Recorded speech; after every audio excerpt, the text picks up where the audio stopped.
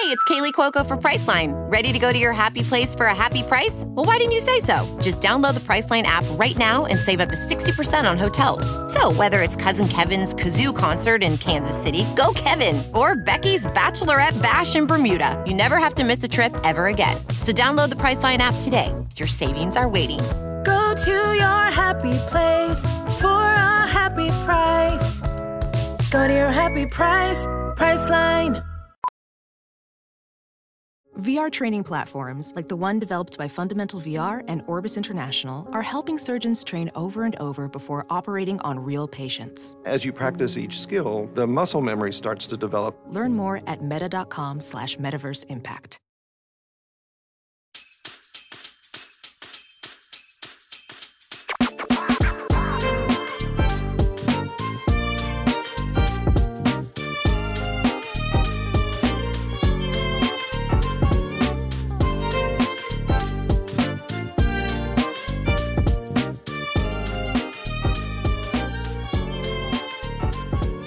Hello and welcome to episode 1 of Remap's 2023 holiday show. I'm your host, Rob Zachney, and I'm joined by Ricardo Contreras. Hello. Patrick Klepek. Hi. And Janet Garcia. Hello, the stress is already mounting. Well, let's talk about that stress. So when people are listening to this, it's going to be December 22nd. If all goes according to plan, what are y'all doing right now? Where are we at in our holiday journeys? I'm somewhere in Orlando, possibly at a Disney park. I'm not sure. Oh, fuck yes. Ooh. My family does this. They'll be like, "You're coming back for how long?" Okay, so the dates between here and here, don't plan to do anything with anyone else in Florida. We're going to be going somewhere. Have you lied about those dates before? No. Maybe give them erroneous information? Highly recommended. Best vacation I ever had was when I was in Chicago for several days before any of our respective families knew we were in Chicago, because then it was like, it's time to go have fun. It's time to see people, museums, enjoy the city. Right. Just like grown up couple time, you know, I'd be without murdered. any I would be family murdered. stuff. I would be if any Also, evidence was discovered, I would hear about it for literally, like, my mom would call me sobbing. Like, I was just like that. I've thought about that Florida before. And didn't fucking see us? What are you talking Yeah, I know. about? Yeah, not a chance. I would be dead. Fear of God. Cotto found dead in Miami.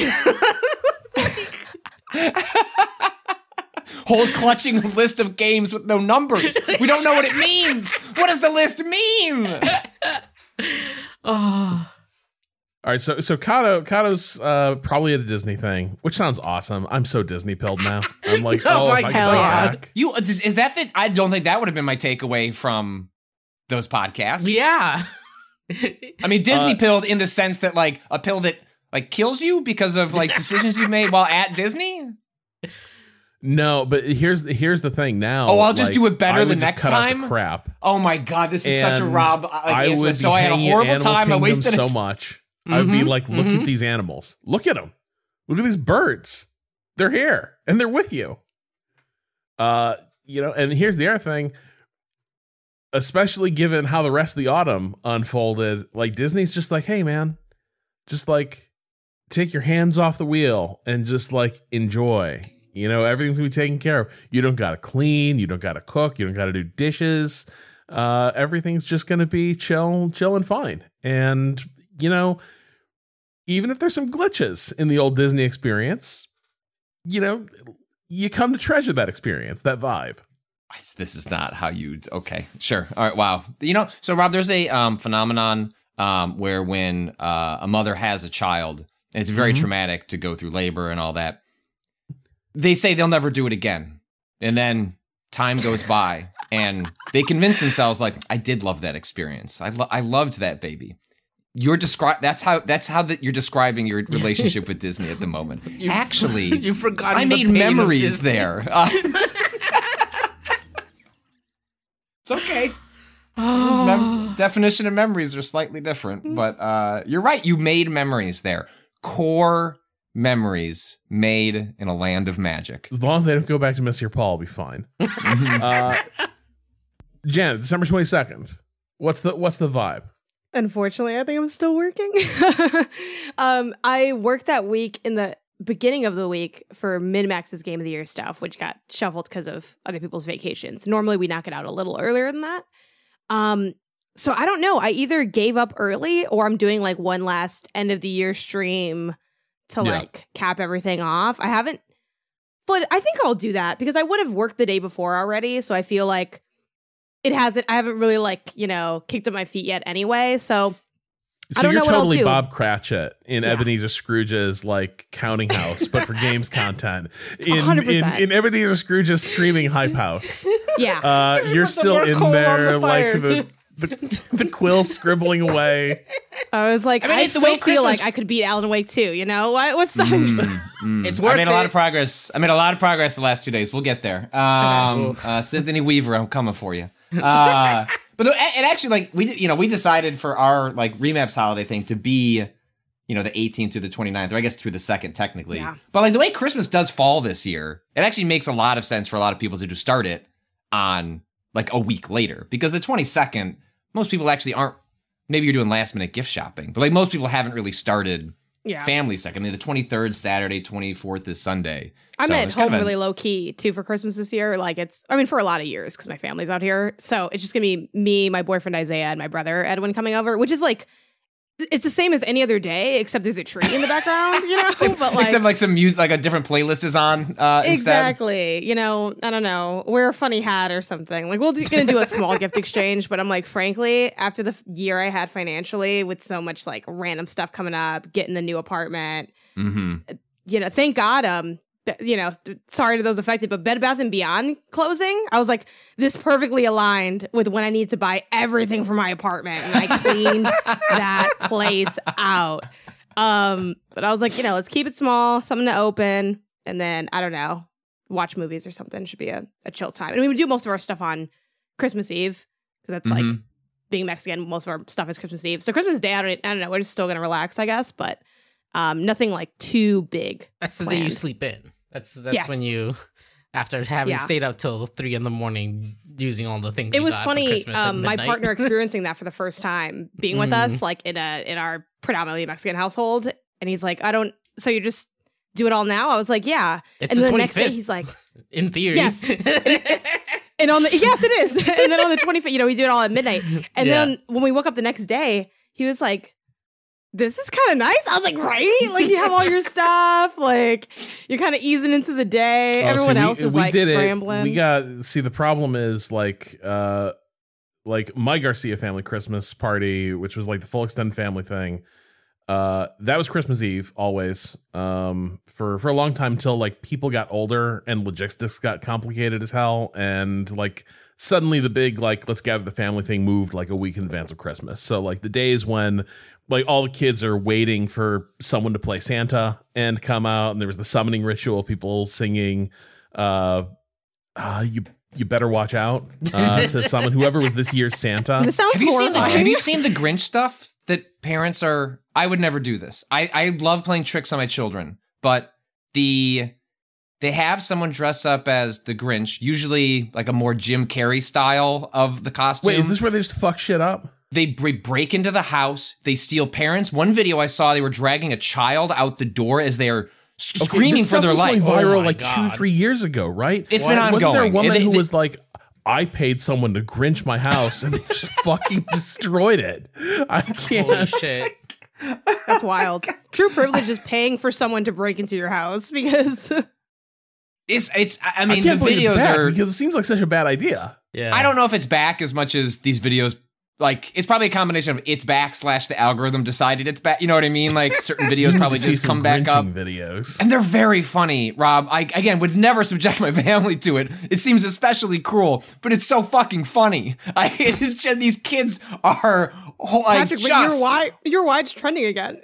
I know. I'm not trying to excuse myself. I'm just saying... I mean, the way I'm excusing myself is, well, I wouldn't do it, but I am glad that other parents You're like are. 2 weeks away from getting really depressing prank videos of like parents like mistreating their children. You're like, why am I Dude. getting this? You're gonna have to clean the algorithms account are- again. Yeah. My oldest has fucked them all. I need to make alt accounts that I can swap into is what I need to do, because she thought it was very funny to It's like farting's funny. I'm like, you're right. We look at baby farting videos and like, yeah. No. And then now that's just, no, that is such a cursed thing to put into a now search bar. Imagine things that surround that concept and that also might now be, So I need to literally flush my algorithm and come up with a Jessica account. It's like, look, this is where the trash goes. Don't care what we search for here. I don't even spend that much time on TikTok, but occasionally when I do, that's not what I want to look at. I want to see like little people making like crochets of Freddy Krueger. I don't need to see then a child having a blowout at 2 a.m. But yeah, anyway, so the problem is when I was growing up, like there's a big Christmas Eve thing. And then I was like, everyone better be up at 7 because it's time for presents at the home. Like we've done the big family thing, time for morning presents. And then later that afternoon we had to go visit my dad's family. And so it was like, Christmas was kind of this, like in retrospect, I'm sure for my parents, it was like kind of a grim death march. For me, it was awesome, where it was just like, we enter the 36 hours of celebration. Yeah. Yeah. I had that growing up too.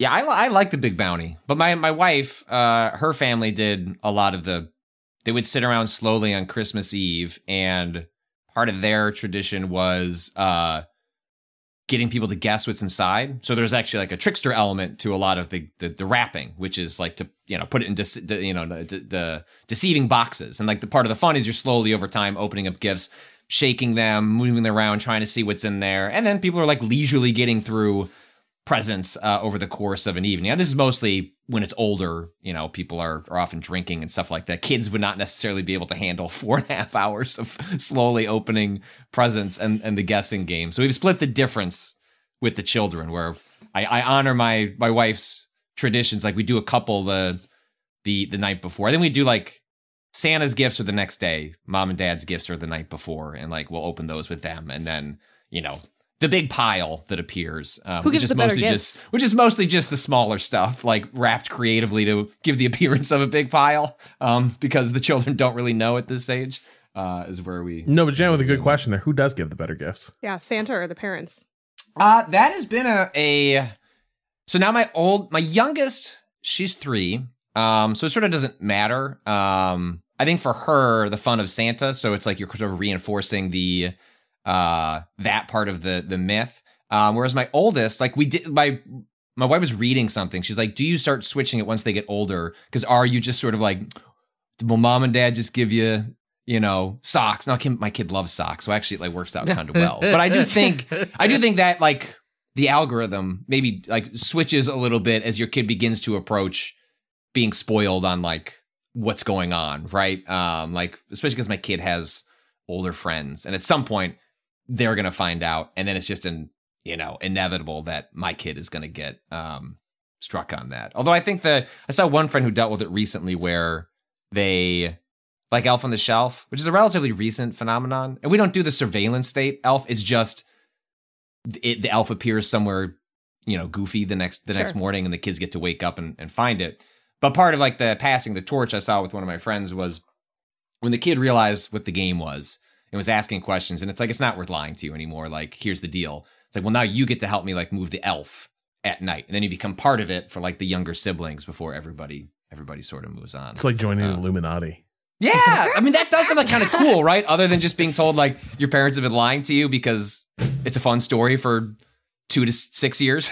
Morpheus holding out a red and green pill, right? And it's like, God damn it. if you take the red pill, Santa's still which real. one's which again? Like, I don't know. I only know what pop culture has told me.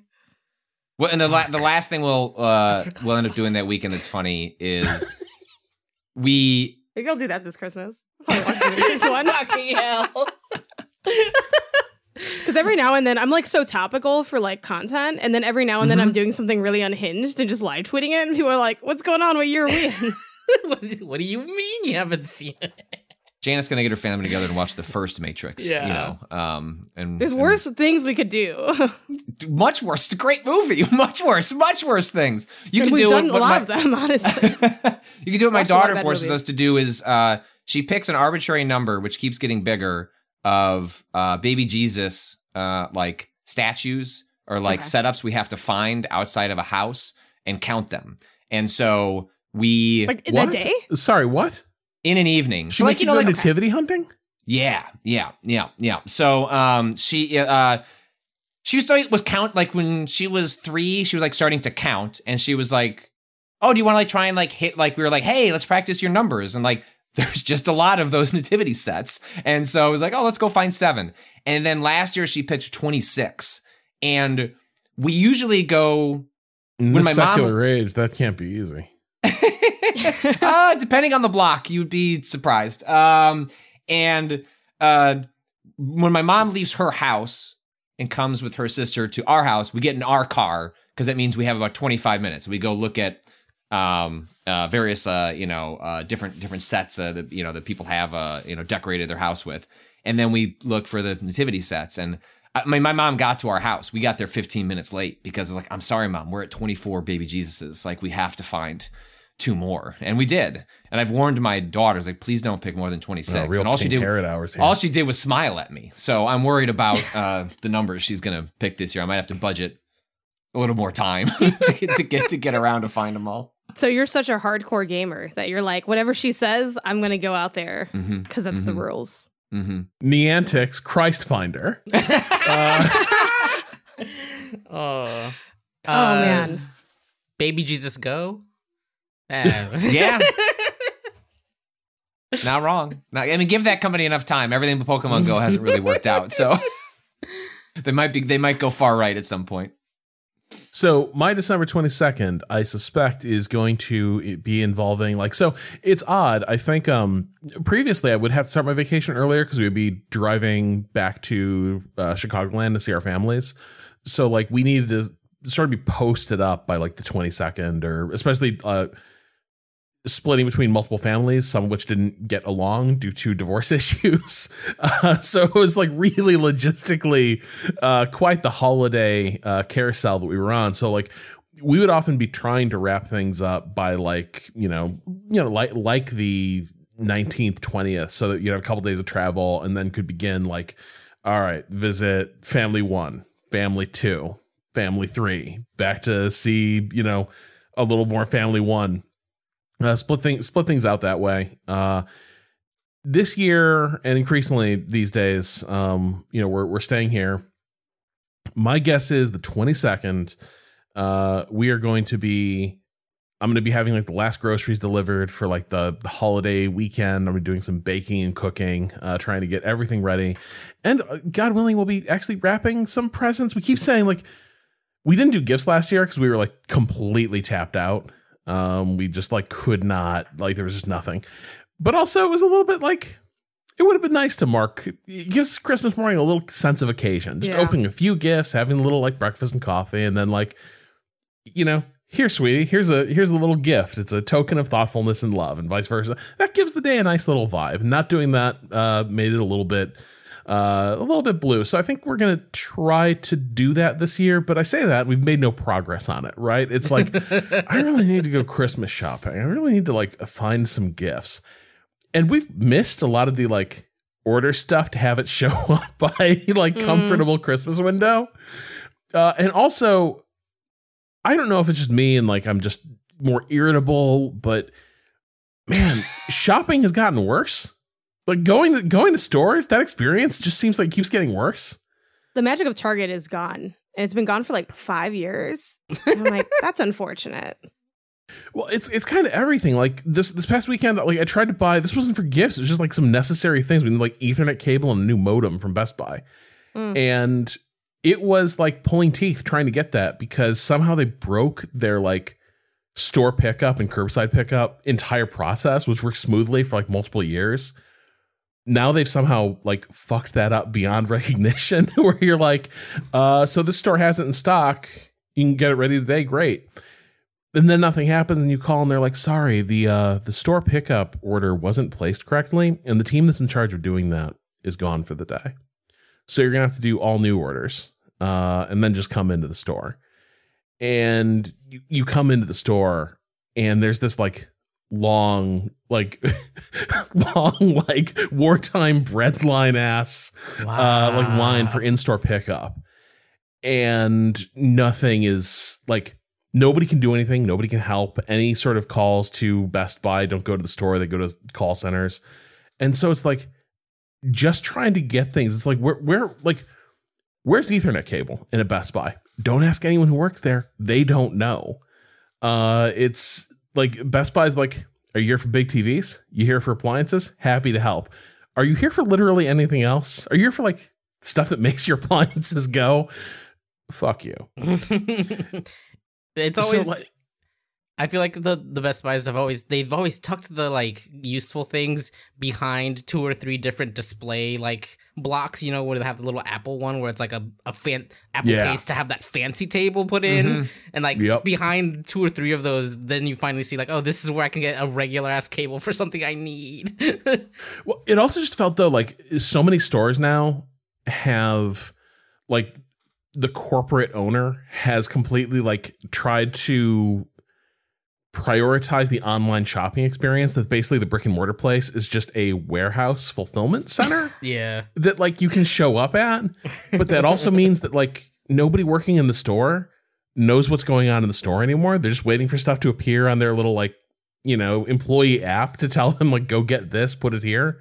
And so the whole thing of like, yeah, I'm gonna go to a store and go browsing around and find things. A lot of your like semi-specialist big box stores kind of suck at that now.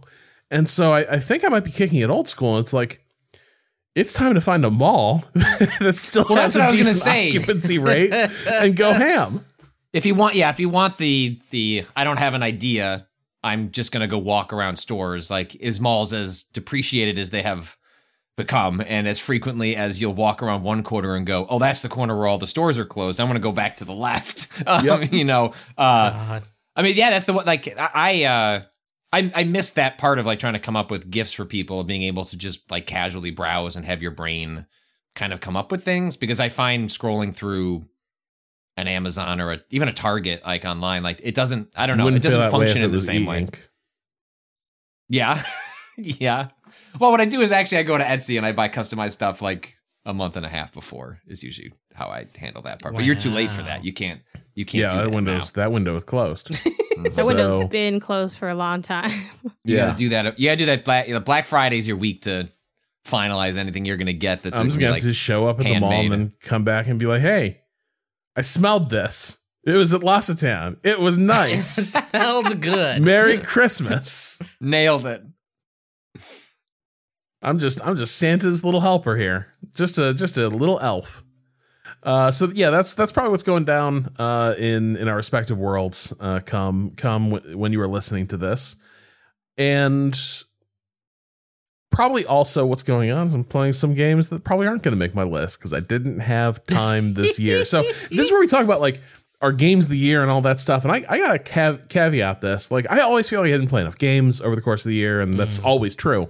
But this year, May through June, I basically didn't play anything. I had no memory of that. It was like Vice was like, you're fired. Yeah. And then like 2 months go by and it's like summertime. And like we've launched this thing, but like there's a period there where there's just not a ton of tuning in on games. And then, right at the height of release season, like Alan Wake 2 came out, a game that I've been waiting for like 10 years.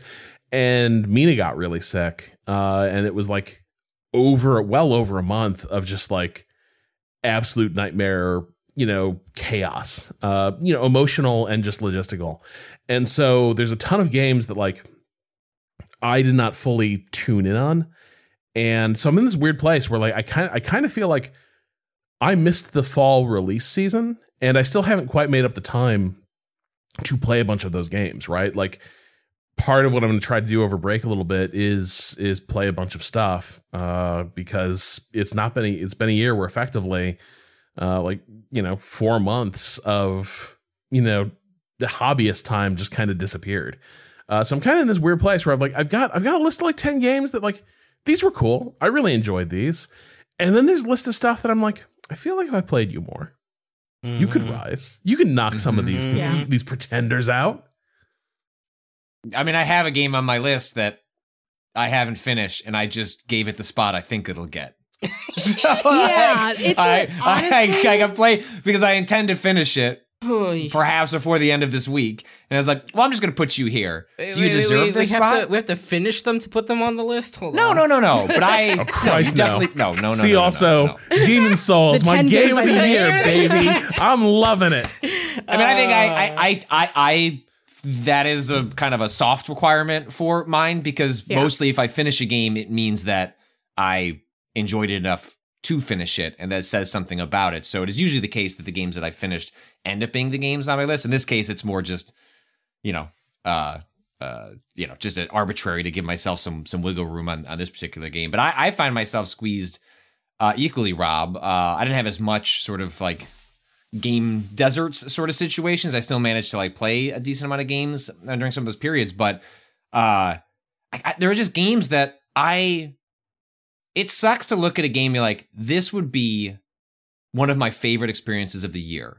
And I do not have the time to commit to you to have that experience, right? Like, like a Baldur's Gate 3. It's like, I'm just not even going to try because I feel like I'm going to end up kind of where you did, Rob, where it's like, well, probably like 20 hours of this. Like, this is amazing. Well, on to something else. And like, I would rather just not engage with it at all, even as I just sit on the sidelines and be like, I want to be horny for everybody in this game too. I feel so left out. Everybody gets to be horny, but me.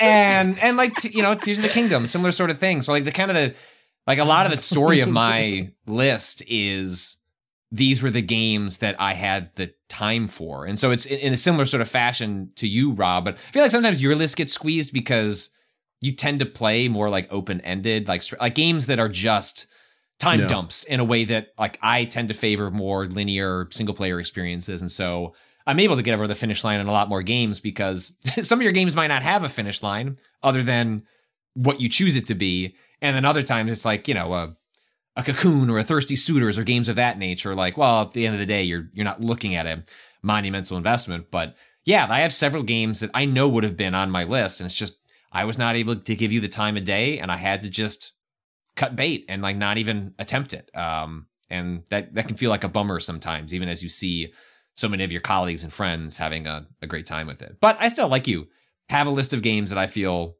pretty good about. It was a good year for games, despite, 6,000 and counting, people losing their jobs. There were still lots of good games to play. So the way we did this last year, we did sort of a round robin type thing, and it's easier to sort of see in practice than it is to fully describe, as I discovered before the show when we were discussing this. But if people don't remember this, what we did was everyone's got their top 10 list, but if someone is like, my number 10 game is, and then someone has it on the higher list, that preempts the discussion. We will get to that game when it comes up on their list. So whenever it is, whoever has the game like most highly placed on their list will be the one to like discuss that game. And that'll be the opportunity for these folks who had it lower ranked on their list to dig into it. So that's where that's how this will work. Patrick, why don't you start us off, and then we will do Janet, then Kato, and then me. Rob, I just want to. Your second attempt at explaining it, you nailed it. Like I think that was very like you got it. Like I'm like that's exactly how it's gonna go. So my number 10 is Bluey the video game. This is crazy, but actually, I'm so high. Oh my god. No. Blue the video game is not a good video game. I think it's actually pretty bad. It's not made particularly well. I think it's insulting to an otherwise incredible television show. But Blue the video game it came out a couple of weeks back in November. Bluey is if you have not, it is a children's program, but it is in like the best way that like a Pixar film could be back in the day, which is a weird thing to say about Pixar, like to say back in the day, but Pixar's been long enough that can feel true. It's operating at a couple of different levels. Like it's a show about what are their actual dogs? What are the dogs in Bluey? Australian sheepdogs? Yeah, but they have a specific. Wait, is Bluey why so many people are getting Aussies? It's a cattle dog, Australian cattle dog. And it's like it's wonderfully like it's artistic, like it's beautiful to look at, beautiful to listen to, has amazing art, amazing soundtrack, incredible stories. They're like 7 minutes long, like you kind of get in and out. It's really well made, can be well appreciated by young and old, and it's a wonderful show to watch with your children. My kids are obsessed with it. Lots of kids are obsessed with it. And so when the game was announced, it was really this fascinating moment of, wow, they take so much care with this television show. Like, would they take the same care with the game? The answer is no. They didn't. It is, and unfortunately, there's this publisher, Outright Games. They hoover up licenses for different children's properties, and they work with a bunch of different developers. They don't actually make the games, but rest assured, if you see Outright Games' logo, you're going to be in for a mediocre time with whatever property is associated with it. And so the Bluey game is, it's your standard sort of like the characters, like you're exploring familiar locations, grabbing collectibles.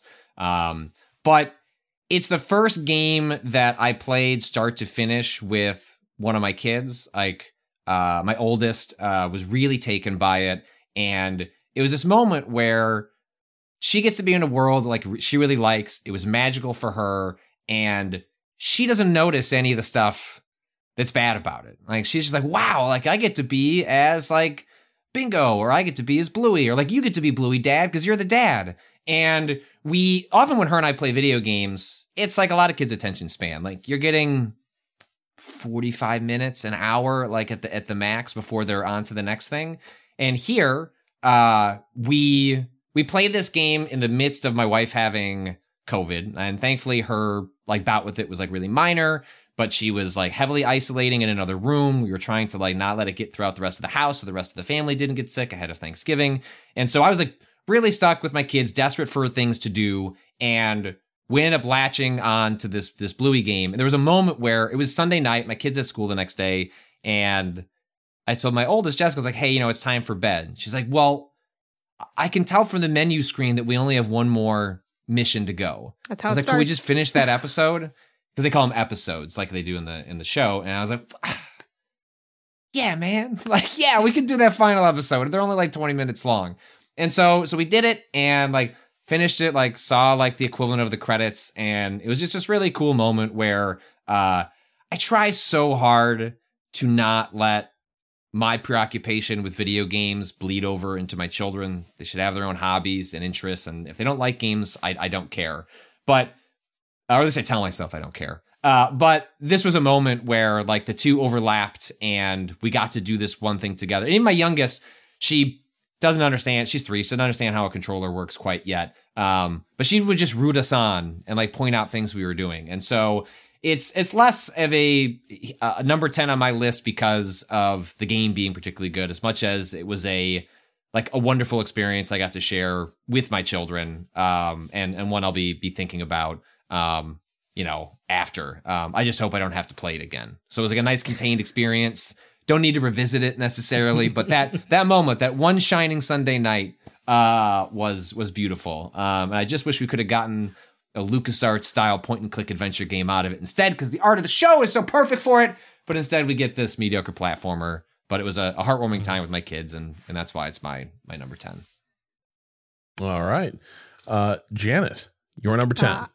I don't have kids, so mine's Cocoon. All right. Well, you're not going to talk about Cocoon. All I right. have it higher. It's high. It's more highly placed on Patrick's list. All right, Kato, your number 10. Oh, you picked it up at 10? No, I got rat. Hold on. I think I have it. I think a game that nobody else played, so it's probably safe. Drop System Breach. No.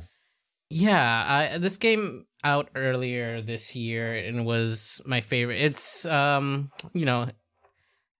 remember discussing this. Yeah. Yeah, I talked about it. It has really good hack feel. It is essentially a game where you play a hacker and you're infiltrating different systems. And one kind of way to discuss it genre-wise is like what if it's like a real-time puzzle game where you have to go as quick as possible? There's a lot of sort of procedural systemic things where you're like having to do things in a certain order to like move deeper and deeper into a like network of machines and find the piece of information that you're trying to get.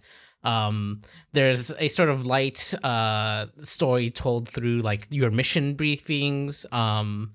But for the most part, it has this really great slow escalation of new mechanics. You get new programs. There's new defenses that go up kind of slowly but gradually, to where the first like series of hacks that you do, it feels like I feel like my brain is being taxed to the max already. How am I going to like juggle anything else? But then like slowly, you know, obviously they just like do a really good job of ramping it in a way. It's like boiling a frog, right? It's slowly boiling my brain to the point where it's like vibrating at a speed that I didn't think I could hit. Like if you ever watch videos of this game being played, it looks unparsable if you don't know what's going, like, you know, if you've never even touched it. But it has like amazing hacker feel, not in the like in the Zachtronics you're literally writing code and things like that way, but more in the you have to do things in very specific very specific order of operations usually, and there's always something calling for your attention. So it feels like the movie version of hacking where you're like they're typing furiously. Like you can play this on controller, and I think it's required just because you need to be able to hit so many buttons at the same time to do different things. And like it's just a really, really neat little game that came kind of, you know, flew under the radar, I feel like.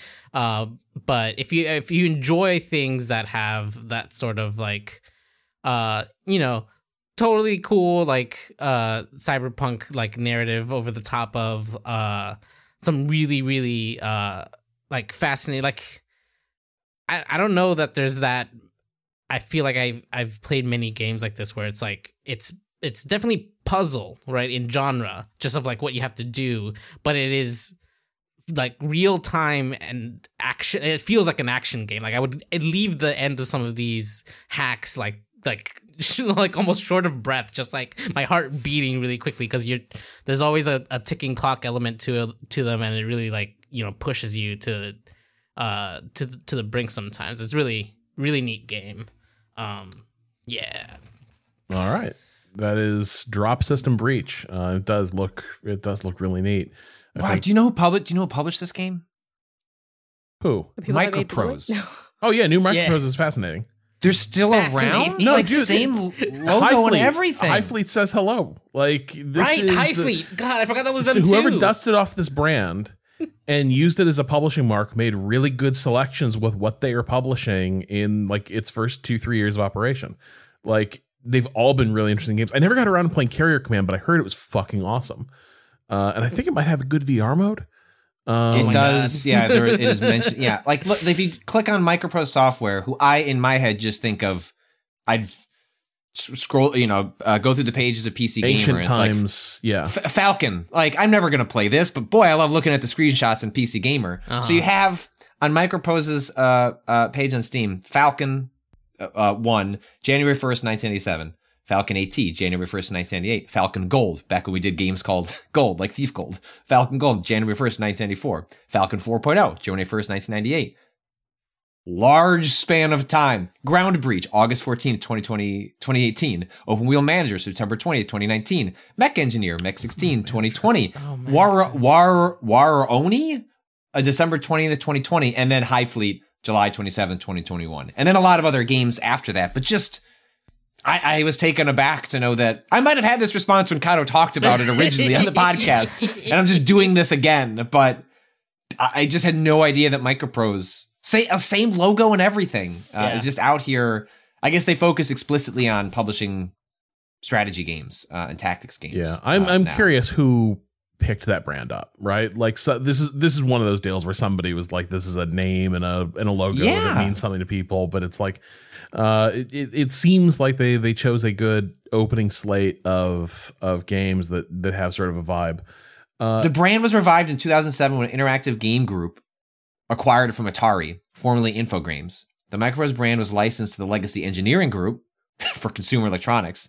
Cybergun owned the Microprose brand from 2010 to 2018, which was then acquired by David Leggett working with Steely. Maybe those are people, I don't know. Well, so it seems like it's about like Bill Steely was like one of the original Microprose guys.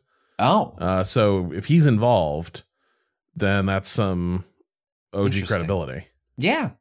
Anyway, all right. Sorry, I've gotten us sidetracked. I have an important question because, and this isn't relevant for my number 10. But what did we end up doing? Does anyone remember what the fuck I ended up doing with Marvel's Midnight Suns last year? Because we made jokes about it being 2023's 2022 game of the year. And I did play most of that game in this year. And I'm trying to figure out, did I doff my cap to it last year, or did we formally rank it last year? Because I don't remember. I can't remember either. We'll figure that out as the show goes on. Yeah, I'll try and see if I can look up any evidence of this. So my number 10, boy, I hope I get to talk about it right now. Company of Heroes 3. Yeah, nobody? Nobody? No, okay. You're good. Rob, I have an answer for you. Yes. Sorry, I immediately got it. You gave Midnight Suns number 7 on your list last year. All right, well then hang on. Well, Rob, could you move it up? It's not just me. You can still play. Yeah, I feel like you could put it on a list. It could span generations. Xbox Series S, X. All right, I'm just gonna say this. If I had just like stuck to my guns and I just said I'm not going to play it like in time for Game of the Year this year, I'm going to get to it in 2023, it would rank pretty highly on games that I played this year. So I like, you know what's interesting? I was thinking about this too during the Game Awards thing when Marvel's working with Arcane Leon to make a Blade game, and it's like once again Marvel making a really interesting choice about who to partner with for a property and like not playing it safe at all. Really, is the impression I get. Like, it does sort of seem like as a corporate partner, they are at least intrigued by people who are going to take big swings with the property and try to make like good ass video games that like, get something about the property. Having played now Marvel's Midnight Suns this year, and it was a great couch game for me and MK, sort of playing side by side. A lot of what I said last year holds true, that it is such a fun game. It's such a cool vibe. It is got that like delicious, Fire Emblem thing of, between missions, going hanging out with your buddies. But like the writing is genuinely very funny and top notch, like hanging out with the whole crew of Avengers and the little Midnight Suns kids. It is a very charming game.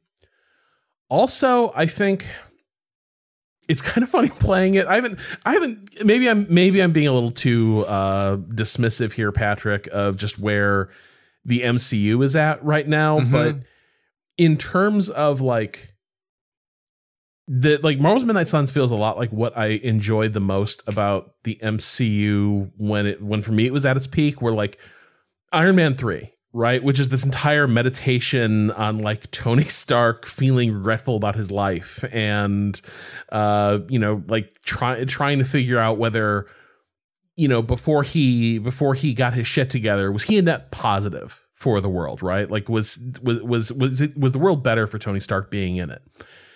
I feel like the Marvel movies kind of lost the ability to get me to invest in characters' inner lives like that.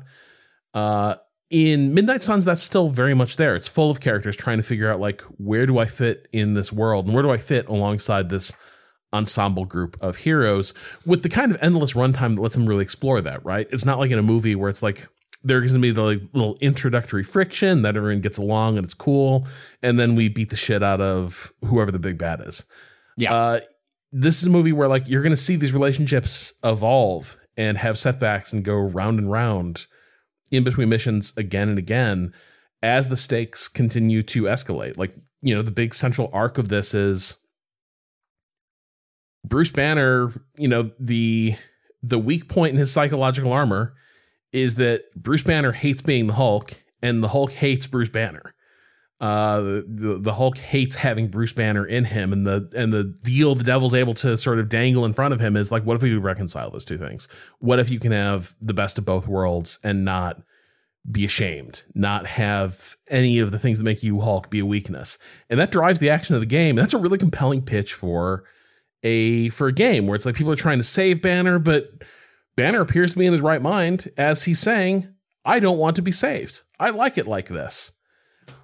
And then on top of that, it just gets better and better as a tactics game. And I really wish, it's a review I fully wish I could have back, because I had played a fair amount of it, and it was pulling its punches so much with what kind of tactics game it was.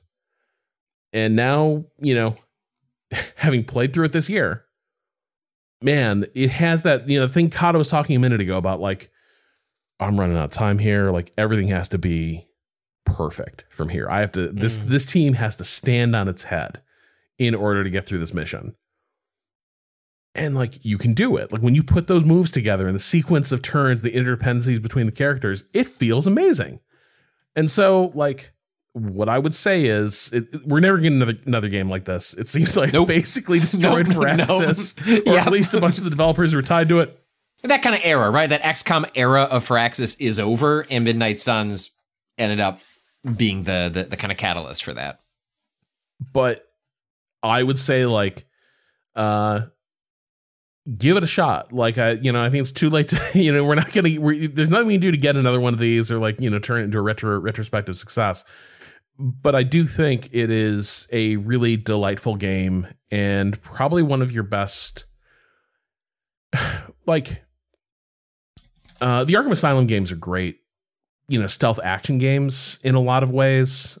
But I think Midnight Suns is a great comic books game in that it gets at like why people end up buying out entire runs of comic books, and why they end up being like, oh, this overarching plot that involves these 3 different runs of different comics, I'm going to get all of it in there. Midnight Suns kind of gets at that too. So like, highly recommended. If I were putting it in this year's list, it would have been high. So don't let us stop you, Rob. You just said, can I have that review back? Just shove that little gremlin into your list. You'd have to knock something off in real time if you wanted to do it, but no, I'm not going to stop you. No, it's just like, we gave it 7 last year. I would say, like, now if I had it over again, I would place it higher.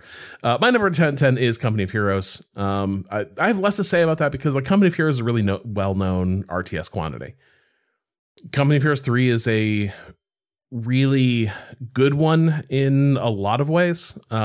It's weird. It's kind of a weird thing to talk about because the community reaction, as is often the case with like later installments and series that people are really invested in, has been very mixed, hostile outright in some ways. But I think for me, Company of Heroes 3, like, there was so much good, the bones of that game are so strong. It's such a good multiplayer and skirmish game.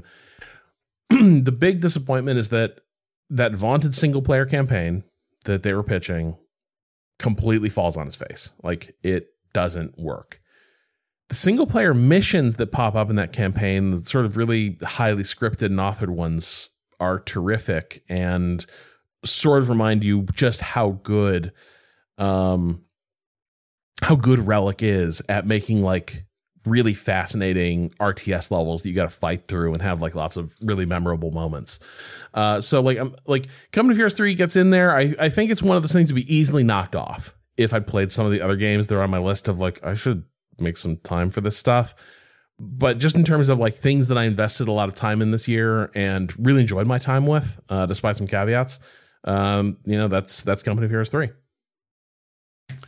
Excellent. On to 9, Patrick.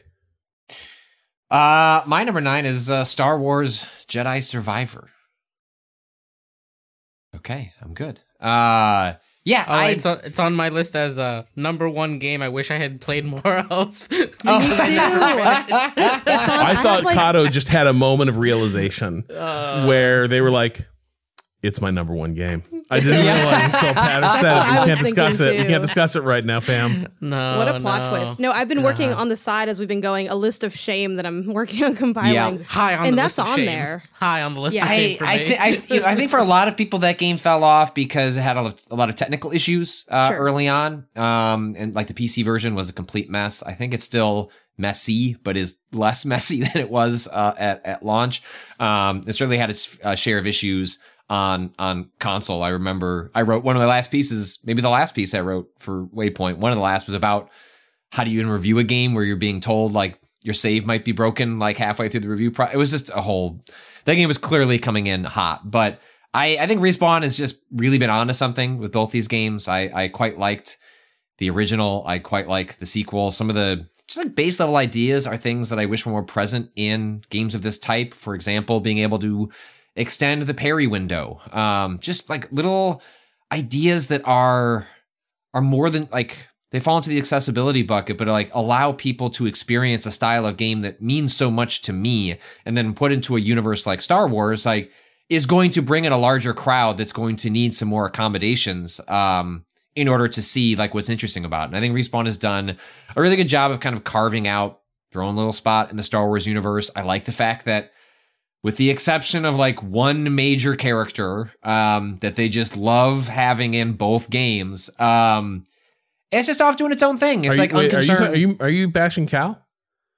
Well, I don't care for Cal, but I don't have a problem. No, I mean from the modern like franchising of Star Wars, where everything has to have references to older, like essentially like Jedi. You know, the Jedi games that Respawn is doing are off just.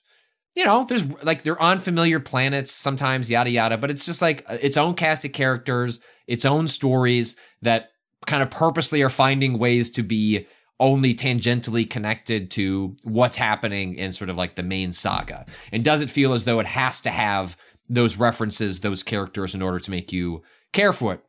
With a giant asterisk. There's like that's not entirely true, but is mostly true. And I just really like the gameplay. It is like some of my favorite styles of games are Metroid style games. I love exploring spaces. Ooh, you don't have a tool for this, fucker. Come back. Oh, like, okay, I don't. I'll be back. You got me. And it's worked for, I'm almost 40, and it's worked for almost 40 years, and I have a good inkling. We got 40 more good years in this formula for at least Patrick. And part of what makes it work is because of what it's crossed over with, which is like, as an adult, one of my favorite styles of games are like the kind of the action games that From Software has sort of carved out as their own particular subgenre. And these two just go together really well. I mean, the Souls games themselves had a lot of Metroid influence. It is also a game in which you are unlocking shortcuts, like you don't have access to this to get access to that. The Jedi games are just way more like blatant about like, no, we're really just doing like, you don't have the hook shot, like, so come back with the hook shot sort of thing. And it works. I think they're beautiful. They're really fun to play. I think they're getting really great at building the interconnected worlds. You know, in Jedi Survivor, yeah, there are different planets, but it's really one world. Like, there's really one major planet on that game, and then others that are kind of smaller and more focused. But that one major planet is like incredibly fun to explore. And it's like what is that? Go ahead. The main section of Super Metroid, like Norfair or some shit. Like, yeah, and then all the other ones are like themed around it. It almost has that same sort of structure. Absolutely. And I just feel like I think they made some great leaps between the first game to the second game. I think I like the story more in the first one. But like from a mechanical perspective, like from a world design perspective, I think they're onto something really special, and I'm excited that they're making another one. And it actually makes me really excited to find out, like, any day now we should hear what that shooter is that Respawn is doing. And I've like really high hopes for that. So yeah, just really great games. Is it a Star Wars shooter? Yeah, Respawn's doing a Star Wars shooter. They've had a team that's kind of been working on that quietly for a couple of years now. Jedi Fall. Yeah. And using wall running and slides, you have to kill as many Jedi as possible in one night. Oh my god. Look, man, just make a Titanfall game, but make it Star Wars. Like that's how we get Titanfall 3. So yeah, I think these are the really good games. I really wish they could figure out the technical side of it. I don't know if that's an EA thing. I don't know if that's a Respawn pipeline thing, but like these games are coming out a technical mess. Save states are a mess, and it's really unfortunate because I totally understand folks that I had a relatively clean experience playing it myself, but you don't have to go very far to see a lot of people that had a lot of problems trying to play that game. And so it's, unfortunately the kind of game where you should wait 6 to 9 months after it comes out, but now is probably a decent time to check out what happened in Jedi Survivor because, just a really, really good game. And I'm excited to see what they do next. My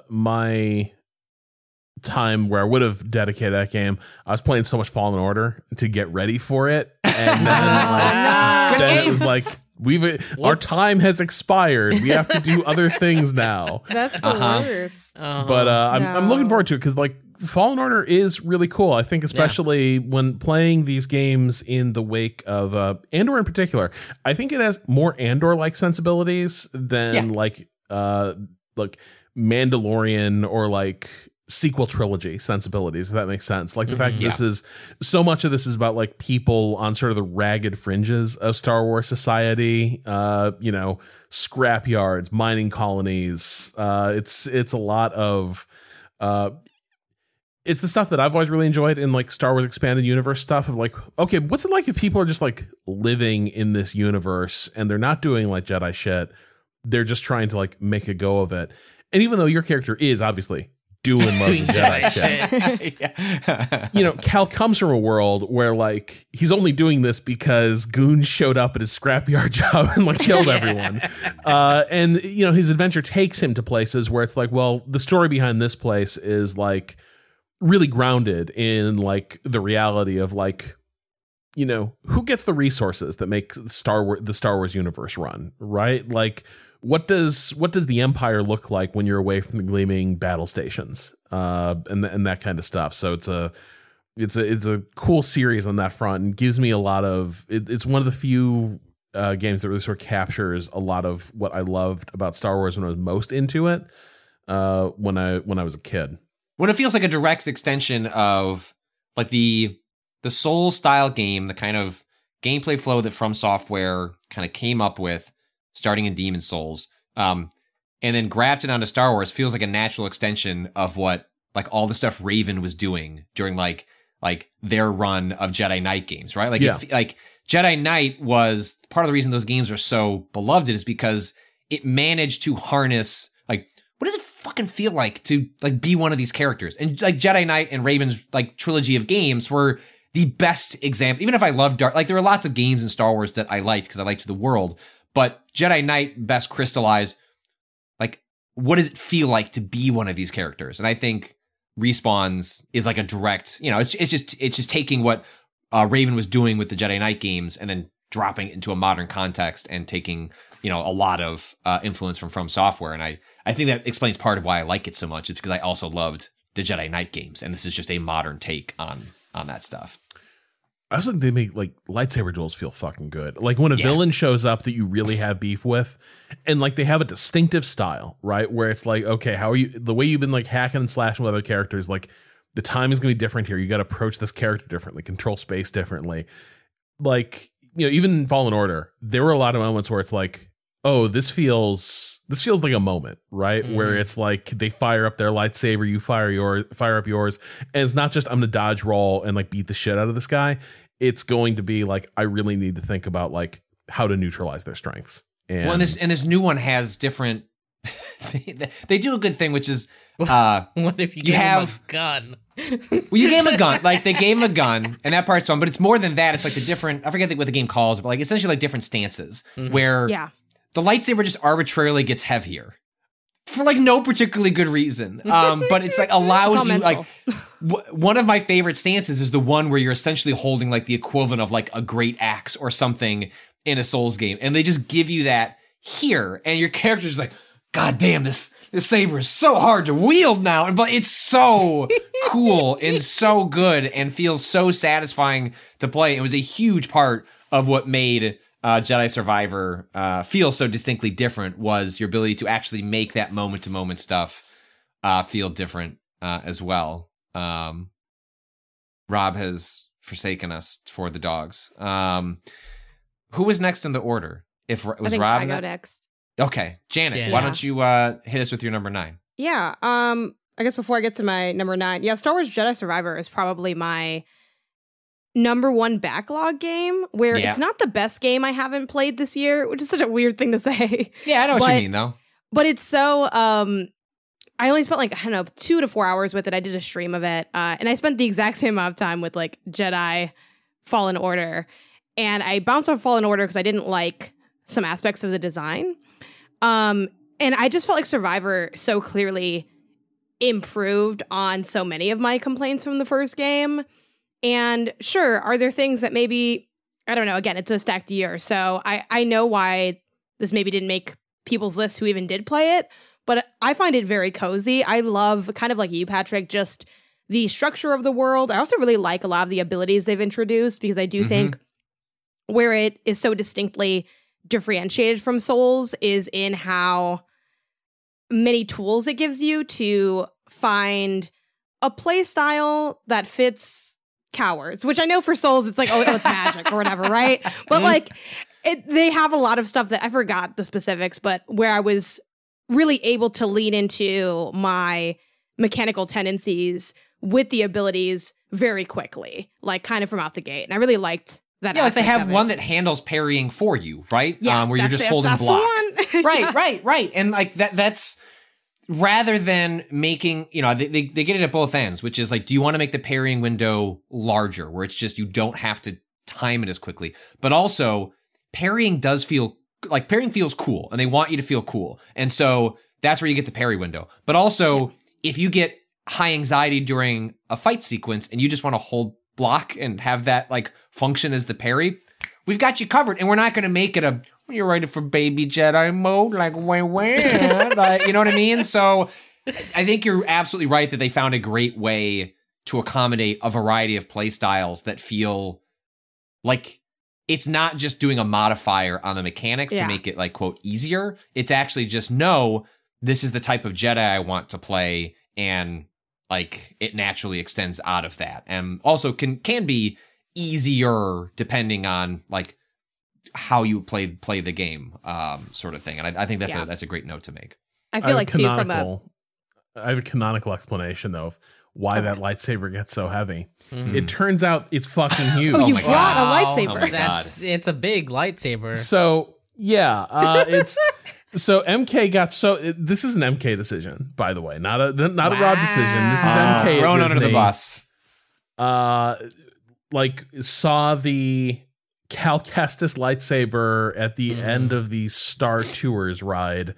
They had this gift shop that had the normal lightsabers for children.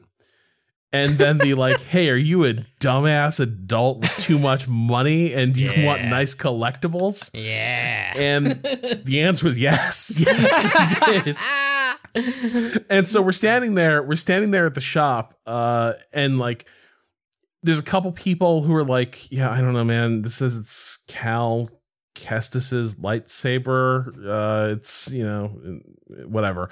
And then there are other people at the shop who are okay, so obviously this is Cal's lightsaber after the hilt is refashioned. I was about in to the say first game. It doesn't have the broken. And then he was broken do you want the broken hilt one? And we're no, this one's beautiful. He's yeah, this is a better one. It's a better model. Broken edge. Yeah. But anyway, so long story short, we now have just an enormous 5-8 pound lightsaber hilt that's just hanging out in the house, but does suddenly this is the Nodachi ass lightsaber hilt, right? This is the we're gonna have the big berserk sword equivalent of a lightsaber. Amazing. But yeah, so that is how thoroughly Kestis pilled MK got over the course of her playthrough. Wait, this is the Cal Kestis' lightsaber? Let's go. No, I want to build the little droid there at Disney, and get the lightsaber. I don't know when I'm spending all this money, but yeah. So is the droid bad? Do you have it? The droid is fine. So you do have it. Yeah, we got Okay. sorry. So we bought we built a little chopper. We Yeah. did the whole droid building workshop. And then we were like, there's a cute little what's his droid's name? BB-8? No, BB-8's the little ball, right? Oh, It's his in the- one. I don't Yeah. know. Oh, He's and like a little Jedi guy. Survivor. Oh, It's And BD. you can customize It's just them, and it's so BD. cute. Just BD. Well, no, it has a number, but he never says it. It's just BD in the game. BD. Anyway, it's a very cute little droid. BD1. BD1. One. Very cute and cocks its little head at you. It's adorable. The droid building workshop, it is so like you just snap them together. You might I think we both came away being like, I thought there was gonna be a little more droid building than there is. It's aimed at little Right. kids, right? So it's like Duplo grade, like the things click together. But what you pay to do the whole I want to make the little droid pieces click together. It feels like okay. I mean, I could have done a little more droid construction, to be quite honest. You go to your big Mr. Potato Head type conveyor belt of droid parts, and you just sort of slap them together. So yeah, here's the problem. I'd be like, yeah, a lot of the stuff wasn't worth it. Was the Halcyon worth it? No, probably not. And then also it's like you get to Galaxy's Edge and the madness comes over you. You're just like, I'm in Star Wars land. I have to do Star Wars things. And I don't even touch my wallet because they made me wear this wristband. So I don't Oh feel yeah! Oh my Yeah. god, Yeah. the band is Wow. money's not real. it's so enticing. And then you also spend money on the band. It's just it's all the way down. They're like, well, you can want charge a it to your fancy room when band? you stay at the thing. So it's like you don't even have to tell them anything. Yeah. All right, your number 9. Yes. My number 9. The very, very last Jedi Survivor thing I want to give a nod to is I love how PS2 designed the traversal and the platforming feels in that game. It feels like what I wanted Recore to be, which I'm still thinking about Recore every day of my life. Damn. Wow, make Janet, Recore I knew collaborating with you was a good idea. Only me could say Recore. I could say Recore, like Ricola, and no one's gonna respond. But now I know that Janet's out there going Recore. Recore is when I say that remakes are only for games that are already good. Recore needs a remake. Someone remake that game. There's an amazing game there underneath what isn't that very good of a video game. I tried so desperately to love that game. We need the Recore cast. Yeah, God, the desert was so empty. My number 9 is Venba. Ooh, I almost had that on my list. It just Okay. scooted off. Okay, so I go. You're good. Okay, Venba.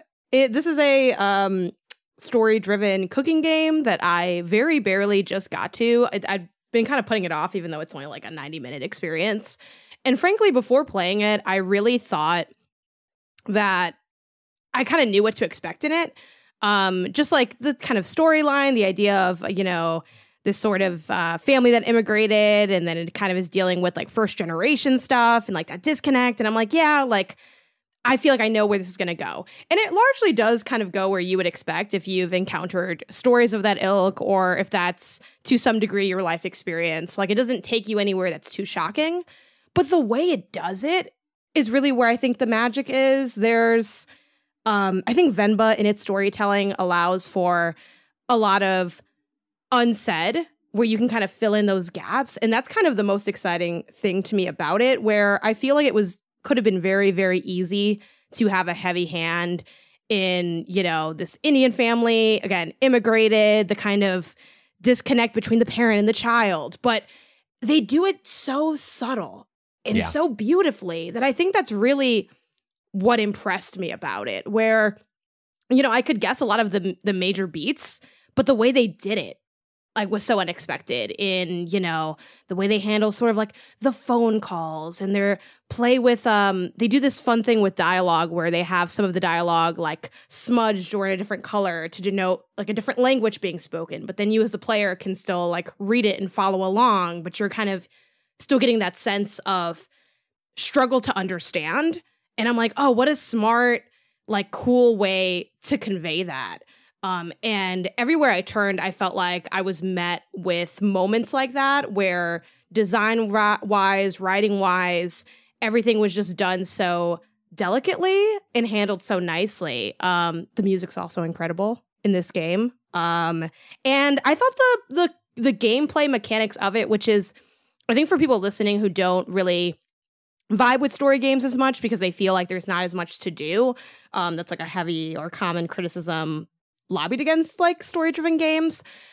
This is a cooking game, but it's not like made to be stressful. You're kind of just doing it. It's slightly like a puzzle cooking game. Like the shtick is that you often have a recipe that's maybe incomplete, or you only have like the pictures for it or something like that. Some of it's marked out. You're taking it's like an old recipe, so we don't know exactly everything's here. Can we kind of piece it back together based on our collective memories of what the recipe is supposed to, exactly. How it's supposed to turn out? And they do some other fun things with that too. That again, it's a very short game, so I don't want to give away everything they do with that. But so you have like that aspect to it, but they also have like what I think every puzzle game should have, which is just a hint system that just tells you, hey, here's where it is, instead of having that extra friction of, you know, and we've talked about this a lot on this show. Like, Patrick, I know you've brought it up, the idea of that line where at a certain point, if you end up Googling too much, you're like, maybe I should just not even play this kind of thing. Like, I love when puzzle games know that, acknowledge it, and build around it with just a simple hint system. So it has that.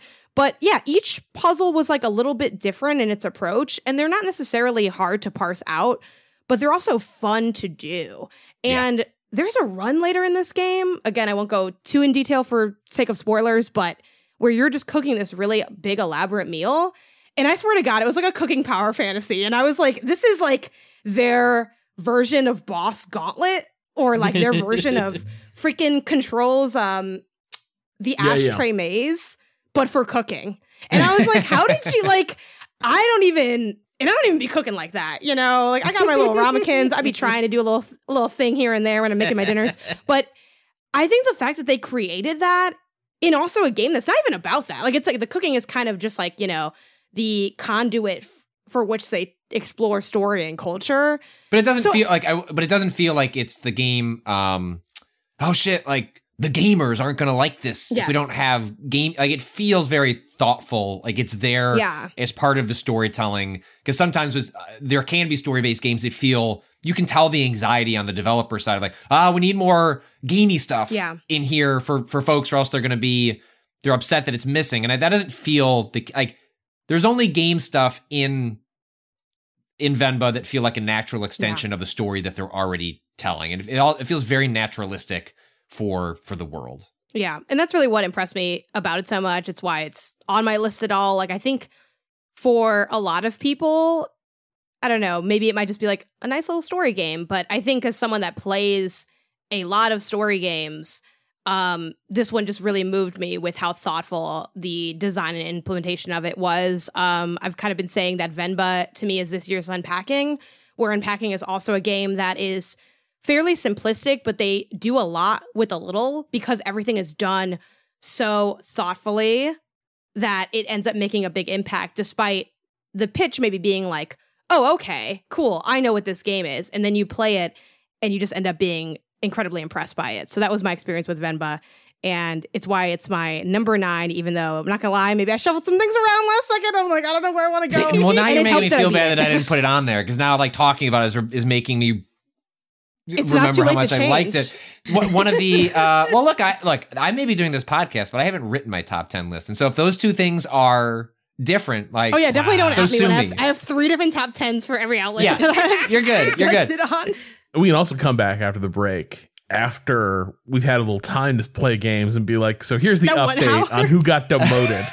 Yeah, an update. That's actually a really funny idea. The last thing I'll say about Venba is, to your point, Janet, I think that game did a really good job of telling, often with stories like that, especially in the era of like game development that we're in, you know, like we've like lived through the dad era of like game storytelling, where like, a lot of developers are becoming parents.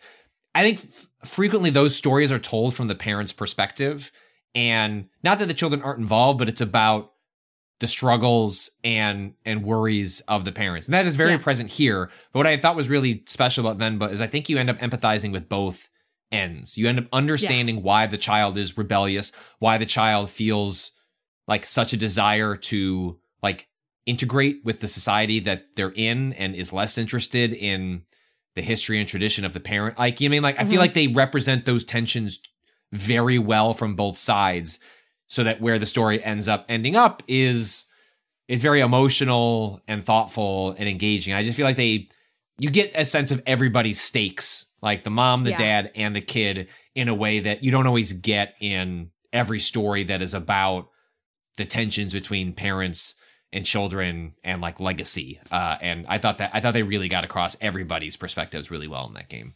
Same. All right, Kato. Kato, I swear to God, if your number, like, if you didn't use this time, No, to, I like, haven't, add a number 9. Well, to I was these just games. thinking. I was just thinking. My number 9 is a good place to maybe take a quick break because we need those for ad placement since this is going on the That's free tier. true. But my number 9 is Cocoon, which was already, Well, kind of that's a great time to take a break because you're gonna have to wait longer for that anyway. So yeah, well, because we're doing, I think we're doing 2 different podcasts, right? We're splitting this discussion in half, so we have to have breaks in the part 1 for ads. So we'll do that break. We'll come back. We're not going to talk about Cocoon, but we will talk about whatever Rob's number 9 is. So we'll be right back.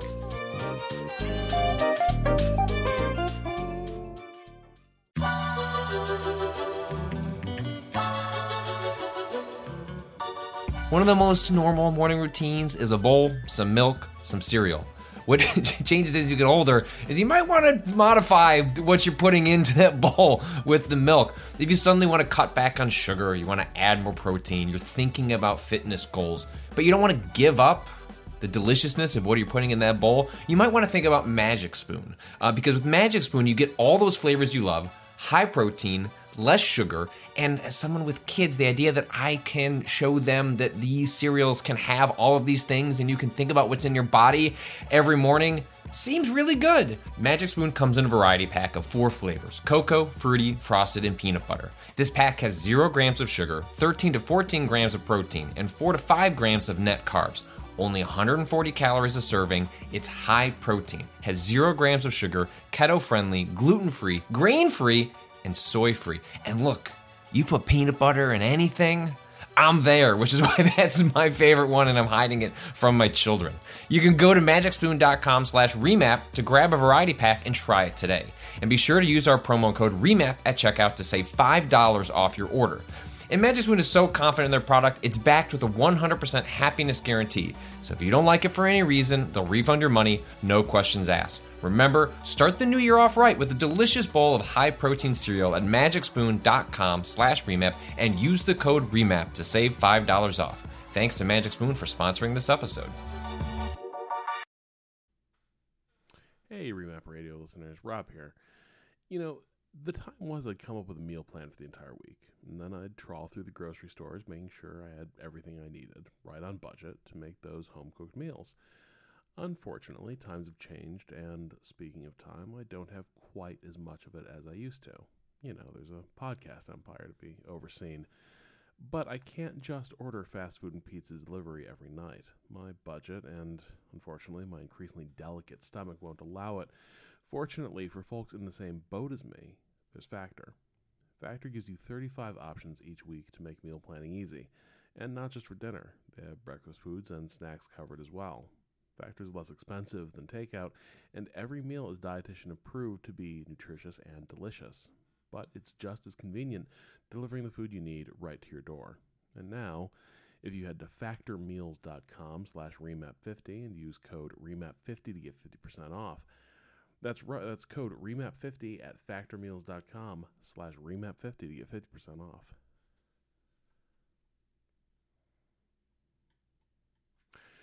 And now you can head to factormeals.com/remap50 and use code remap50 to get 50% off.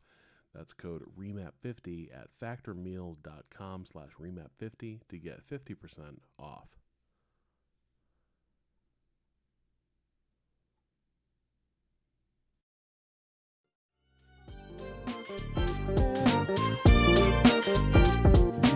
And we're back. Apologies for any noise that might be in the background. The girls have decided to stage a poodle riot. So we'll see how the rest of this recording goes. My number 9 is Star Trek Resurgence.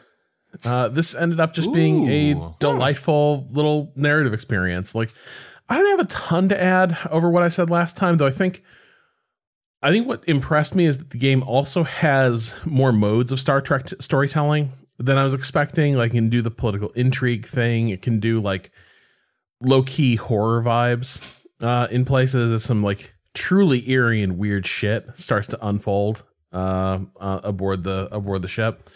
But I think the main thing is like it gets at a lot of what's good about Star Trek. And that has not been historically an easy thing for video games to accomplish.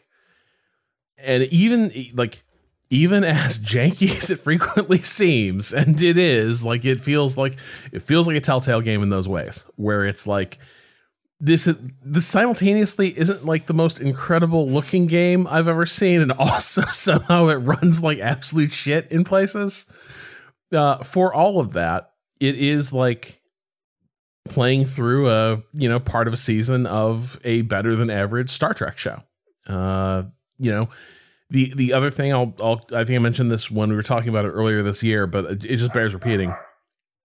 The Spock they have in this game is off the charts good, to the point where I was like, did Leonard Nimoy record audio for this like years and years ago before he died? And they've been sitting on it this long, because the actor that does Spock here is just like pitch perfect. The delivery, the style, everything is just completely dialed in. But yeah, it's a really cool Star Trek adventure. Like, if they made a Star Trek movie like this, or there was an arc like this in one of the modern Star Trek shows, it would be one of the better ones. People would be like, hell yeah. It just so happens to be a Telltale style adventure game.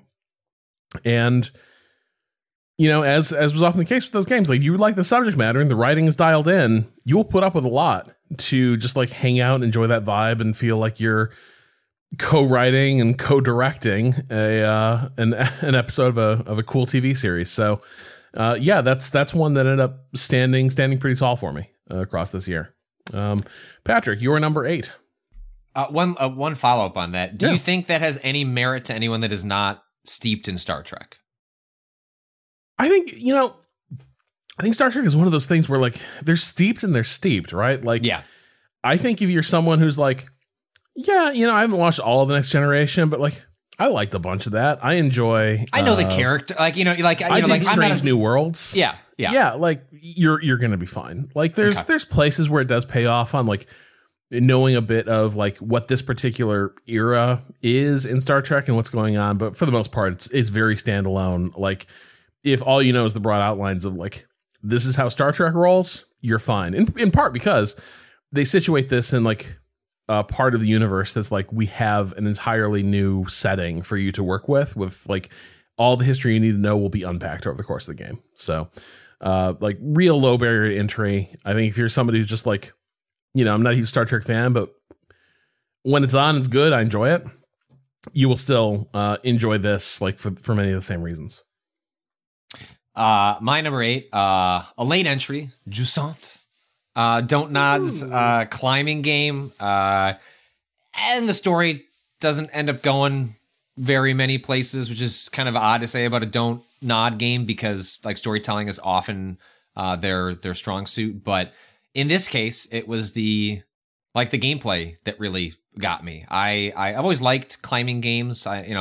Big shock, like anything that feels kind of platform adjacent, in which rhythm and flow and momentum are central to how you control the experience.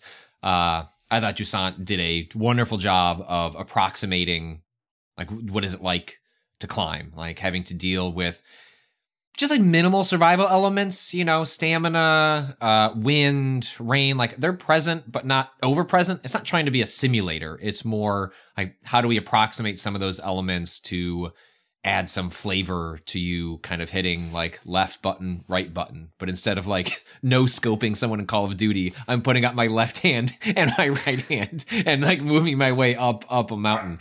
And like an Astro's Playroom. It actually does feel just like that area, like with the monkey suit. Like So it feels good. almost exactly like that. Astro's Playroom could just be like my number 7 game every year. Like if I just was to Fired it up revisit again. it. Like, announce the new game from this. Anyway, but it's also gorgeous. It's a game that I played just fine on my Steam Deck, but sort of in retrospect, kind of wished I'd played on a big monitor and really immersed myself in that world. There is a sequence that I will only say involves jellyfish later in the game that is one of the most spectacular visuals I've seen this year. And to work through that area combined with the like really delightful platforming or rather climbing elements, it just scratched a real itch I didn't know I had. And I had a really pleasant time with it. But this is also, this number 8 was this cycling number for me. Like this is where Venba was, Janet. Like this is where Viewfinder was. Like this is where now I feel Season was. Like it was like an indies category. Like I was like, ooh, what do I put here? And I was like rotating between Venba and Season. At one point, I and had like Jusant. all of them. Like the bottom Yeah. half of the Well, list was that's just where I the start, line. right? I have a list of like 20-ish, and then I sit there and I'm slowly deleting over the course of watching a football game. I just ended up with in my heart of hearts, what's the one that I'd recommend to somebody? And it's like, Jusant's just so strange and different and interesting, and that's the one that spoke to me. Much like I feel like I use if Don't Nod releases a game in a calendar year, there's like a half decent chance that I'm a mark for everything that they make. And it turns out that was no different in 2023, which is how Jusant ends up on my number 8. Jusant is such a funny one because for me, I think we kind of have the same like critiques of it. Yeah. And for that reason, like for me, it didn't make my list. Like I never thought it was going to make my list. And yet like it is a game I'm dying to finish because it's also not that long of a game. And I'm like, I don't know. It's nice to move through the space. And even though it doesn't, I wish it was more than that for me, but also it is that for me. So I am like, it's like, I don't need to finish this because it's not going on any list, but I really want to finish it. And I think that does speak to, there's something compelling about the experience. And I think mileage will vary, but I feel like a lot of people will enjoy to some degree because there's something there to like cling to, no pun intended, because it's a climbing game. And you like put your little thing. But the thing I like about this game a lot, I'm only like, I don't know, an hour or two. I don't know how far I am in because the game's not that You're long. at 25% through that game, Janet. You know, it's basically it's really 3.5, 4 hours, depending on how much you get Yes. stuck on specific things, whether you end up wanting to look for any collectibles. I don't recommend you do any of that. I recommend you mostly just mainline the game. I do like I don't think it's... the shells, though. The shells are good. The shells are good. I just found like enough of them Yeah. critical pathing that I didn't I feel feel like, you. I gotta look around what's in this corner. I don't think the game incentivizes that too much. I do think it is the ultimate, we were talking about what are you doing on like December 22nd. The ultimate sort of cozy, like low stakes, like that kind of game. I think if you've got a Steam Deck, it plays really well on that. It's on Game Pass, so you'll be able to get it on your PC or Xbox pretty easily. Like it is a cozy holiday game. Like if it was snowing outside, like you could do so much worse than Jusant. Also, Jusant also has Recore vibes, and that's why I like it. Yeah, because the characters dressed just like it. It all comes back to Recore for me. I've just been chasing that high. It's all variants of the 7 out of 10 game that you just wish was a banger. Yes, and it's like maybe if I spend time with you, you'll change. Can I fix you? Can I fix you? Yeah. Maybe it's me that needs to change. Have I ever thought of that? Maybe Jusant. No, I haven't. Actually, I haven't. No concern. The one thing I want to say with Jusant, though, I really love the again, I don't know how far in I am. I'm pretty far in the sense that the game is short, but I love the I'm a big sucker for a mechanic where it's like you click a button and like the environment changes slightly, and Jusant has that where it's like your buddy's like chirp chirp or something, and then like leaves appear, and like it's not. You're not wrong. It's not that deep. It's pretty but, chirpish. Yes, it's that deep for me. You know what I mean? I'm like, I love when games do that. Like, I'm just a sucker for that. And Jusant has that, so I was like, all right, like let's keep going, kind of. Well, that's just a direct extension of like you put in a game is black and white, and I'm filling in the colors. I don't even care what the story is, what I'm doing. Did that just make you spit coffee? No, I'm just like thinking how true that is because there's so many games that are like that. And then we both play that game at SGF that's like that too. And then I was thinking The French game, right? Yes. Like the yeah. I forgot the name of it. It was cool though. I Yeah. liked it. It was, yes. But now I'm thinking at ETE. It was ETE, right? yeah, Ete. Ete. I think that might be it. Yeah. And now I'm thinking that like I need it because I use backlog to track my games, and I'm like I need to start making dumb lists like how people do on Letterboxd, like games that are black and white, and it's just like those games. It's like just like a bunch of the Giving DeBlob Recore. games. yeah, yes, Recore Core, yes. Please. Anyway, that's my number. What number were we on? That was my number. We're on number 8. yeah, I wasn't even actually involved. I should stop talking. Go ahead. Well, now we're on that's you. my number You are- 8. It's Oh, you. No, but now it is your turn. Oh now, my now god, it's your what a number 8. twist. Okay.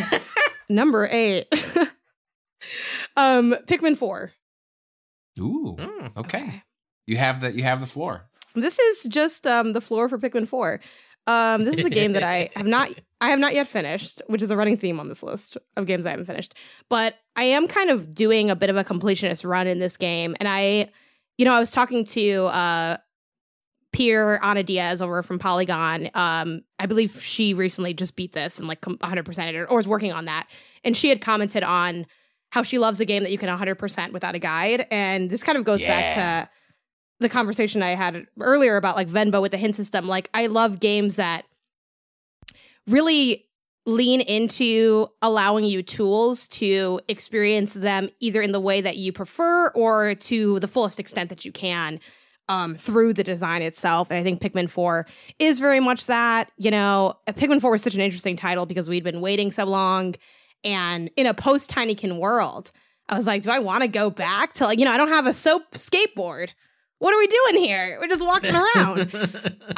But honestly, like Pikmin 4 delivered. It is so, talk about cozy games. It's such a delight to wander around. Again, I'm also a sucker for you're small.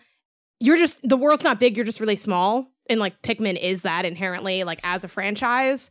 And yeah, it's just, and in a funny way, like it's got a lot of, I think, DNA from games that we've discussed, even just throughout this episode of it's not quite Metroidvania, but it does do that thing of like, you need to collect a certain kind of Pikmin to maybe go to this area and like, what you have to do. And then you're kind of waiting to like, okay, I know when I can come back here once I have like the ice ones to freeze it, then I can walk on.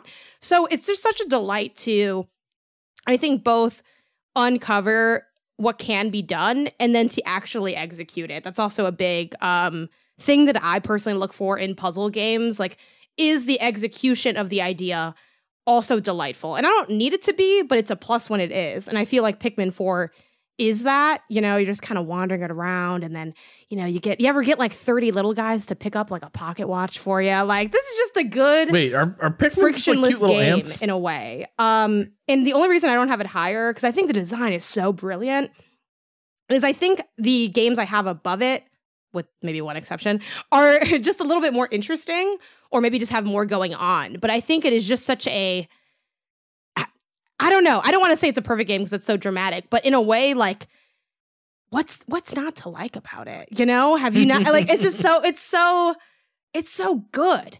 Like, it's just a good ass game. Have you read the good book of Pikmin 4? Yes.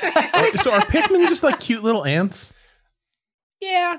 I'm getting a strong like, Kind of, yeah. Like, because they're really strong. I mean, I'm they seeing don't a lot look of like ants. lift. Yeah, I mean, they have different elemental properties, and I guess that's their. It's like fire ants, ice ants, like they're like basically building just little ants. structures and gathering resources. Also, too, I feel like Ochi delivered, which is such a fucking Nintendo conversation, but Ochi really delivered. I had some doubts, like, is it going to be too? There was that conversation on will Ochi, like the creepy rideable dog that they were introducing that has like no nose or something, like, will he make it too easy? Because like part of the challenge of Pikmin is sort of figuring out how to traverse an area. So if you can just kind of like, I'll jump on this dog and like roam around, like, will this kind of take away some of the fun? But I feel like this did what I hoped, which is it removed some somewhat annoying friction to create more interesting friction in different spots. So they kind of freed up, I think, like, we don't need everybody to like struggle to walk around. Yes, God, I dropped a picture of Ochi. Ochi's scary looking. Is Ochi just Poochie but uglier? Yes, but like, you know what? Whatever, right? Like, that's not. But he does more than Poochie, because I think we've all jumped on Poochie and been disappointed, and been like, hey, this guy doesn't know where he's going. But anyway, Ochi, yeah, you can really, I think also they also really streamlined some of the stuff in Pikmin. Again, thinking of choice within game on the game, like how much difficulty you want. Like, sure, it has when whoever's hanging when you like end your day gets eaten, but they allow you to like end your day without like having to go to the ship. They allow you to tell you who's missing. Like, and again, if you want to be more hardcore traditionalist, like if for some reason you went here to feel pain, you can do that, but like you don't need to. And I think through all of that, it just feels like the perfect amalgamation of the learnings before. Like, it is such an iterative game in many ways, but I think it's really clear where they've made improvements, where they've made changes, and I think it really pays off. So yeah, Pikmin 4 is a really good video game. I use the tote bag all the time when I go to the grocery store. Also, the pre-order bonus I got from Best Buy. So shout out to that. The only game I still buy because Nintendo doesn't give codes to anybody. That's what Rob didn't want to explain. That's actually what Rob, when he was at Best Buy 4, was like, look, I never got this back in the summer. You still have my tote bag. No. Do I really wish regret I wish it didn't say picking Pikmin 4 on the side, but you know, what are you going to do? I get they're marketing the game, but I'm like, did you have to put the name of the game on the side of the thing? But I know. I Wait, hate stuff like that. You don't like having your Pikmin 4 tote bag? I just don't like that it has the name She likes Pikmin the 4 art, on but it. not the, you know. It's like, do you want it to be a little more like real ones now? What? I don't know, maybe. Like, someone's going to be like, it doesn't say Pikmin 4. Someone has real to ones know. now. Okay, yeah. Yes, I do. Because, like, it reminds me of that Last of Us mug from, like, the in-universe coffee shop. And it's a cool mug. And then on the back it says The Last of Us Part 2. And I'm like, why do you have to? You know, I just don't show y'all that side. Because that stuff bothers me. I'm with you. Kato. What number are we on? 8? Destiny. Here it is. It's Destiny time. No, you can't talk about it, Kato. I put it higher. Yeah, no, you're right. good. You're good. You're good. Although I did quite like my time with it earlier this year. Yeah. It's like this year of Destiny, I feel like is here at 8. Because I think you know, they kicked off the year with Lightfall, which ended up not being as good of an on-ramp as people hoped it would be, given a lot of the marketing, but it was still especially for people who had been with the game for a while, like, introduced a lot of really cool things to the game. You know, a grappling hook. You cannot actually, at the end of the day, they added a grappling hook. And the worst part about it is that not every class can use it all the time. That's ultimately the problem with the grappling hook, is that it's class dependent. Yeah. They just it feels like this year, despite the recent going-ons at Bungie, the things that they've actually been putting out this year, which, you know, have been developed a lot of a previous, like, you know, I'm not sure. Yeah, what we know the tale it takes to get up. these things going. Yeah, right. It's just like, it feels like they found a real, like, awesome groove throughout all the things that ended up coming out over these seasons so far. There's like, there used to be kind of a lot of bloat, I think, in some of the other seasons, where they were still holding on to this idea that they could be a forever game that everyone played, like, daily, and some of that, I think, ended up biting them in the ass in the way that's like, oh, I don't have to play this game as much to keep up with it. And that's how I've engaged with it, and I've loved that, actually. Like, like, I can still do a raid on day one because like, they've essentially stopped pushing power level up. But it's still a really engaging experience because, like, they're really good at designing those types of encounters and puzzles and things. Like, the dungeon that I just did on stream, was that 2 weeks ago or a week ago? Whenever that happened, I don't know what time is anymore. Was amazing. Like, it was one of their best dungeons to date. It is they're, like, really, like, in this great space of being, like, you could see they're having fun with it, or, like, when they were doing it, they were having fun with it. And so it really, you know, it really kind of sours the whole thing at the end to see where things are now with the studio, and curious about, like, you know, kind of dreading the direction that things are going from here on out. But for a minute there, for a while there, they're really hitting their stride on really like, this is what Destiny can be, and it's great.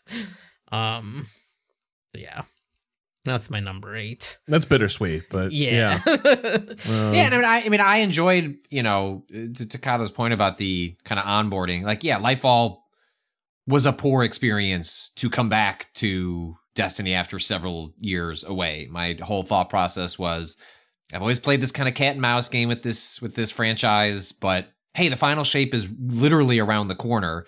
Like, maybe this is the time to come in. I meant to do that with the Witch Queen. And I'll probably still go back and play the Witch Queen at some point before getting to the final shape, especially with the... It's a good ass campaign. Yeah, and especially with the delay having happened, that gives me some space to do that in the spring.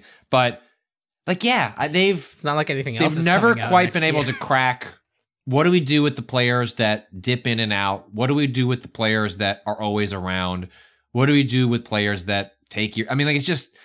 It's ultimately a very strange game. Mm-hmm. And it feels like a part of the reason that it has so much trouble is because it like has difficulty picking a lane. I mean, the lane it's picked is the most hardcore players, right? Like, that is kind of the lane that it's ultimately chosen, even if that alienates some others in the process. And look, I'm going to be like many others. I'll be back for the final shape, like ready to be frustrated all over again. Cause I liked Lightfall. I played 20-ish hours of Lightfall, and my complaints were the same as they ever were, which is getting to the next piece of interesting content required doing a bunch of stuff I didn't want to do, like going around Lightfall's world and doing the grindy bits where eventually the gun feel of Destiny runs into, well, I'm just doing so much of it and my DPS is not high enough for this activity. And so I don't think that's fundamentally going to change for the final shape. That's the kind of stuff that is reinvented for a theoretical Destiny 3 as opposed to them bringing this experience to a close. But I'm with you on the ups and downs, and I remain fascinated, both as a cultural interest, but also as a player interest. Where does this all end, and where does that point to for Destiny? And also, I think the end of Destiny 2, this arc, in many ways points to what is the future of Bungie as a studio. Mm-hmm. Marathon is years off.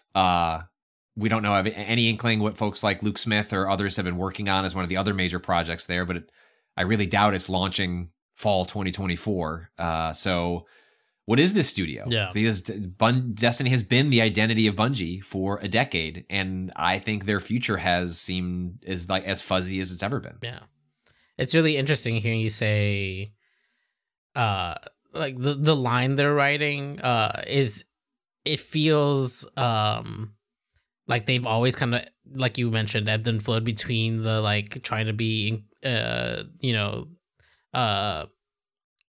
accessible to newer players and but also keeping all of their hardcore fan base around. And I think they've landed in the zone where it's the hardcore fan base, but even within that, there's a split of there are people I know who play this game every single day, hunting for specific weapons and things like that. And I don't gotta be that person, but I can still enjoy.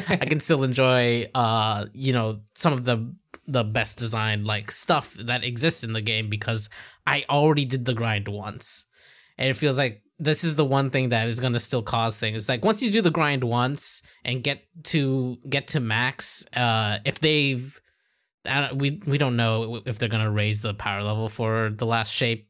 They haven't raised it in over a year, basically. They did one bump and then it stayed for the rest of the year.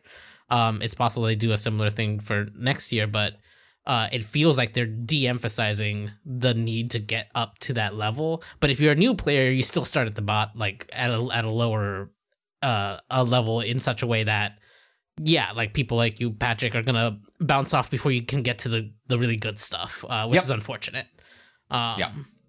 But I think for people who have been playing for a while, they've got these really two great lanes. There's the gun sickos who want to spend hours farming can do that and do that well in fun, interesting ways. And me, who just wants to pop in for the story stuff, already did the grind, don't want to do it anymore.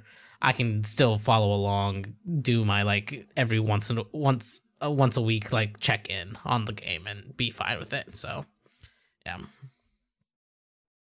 All right, my number 8 is The Great War: Western Front. Actually, anyone got it higher? No. No. Why do we all have 10 distinct every listener? Well, I didn't choose Western Front. I chose a different Great War, Right. Rob. And so that's ultimately where. Oh, like making history, Commander.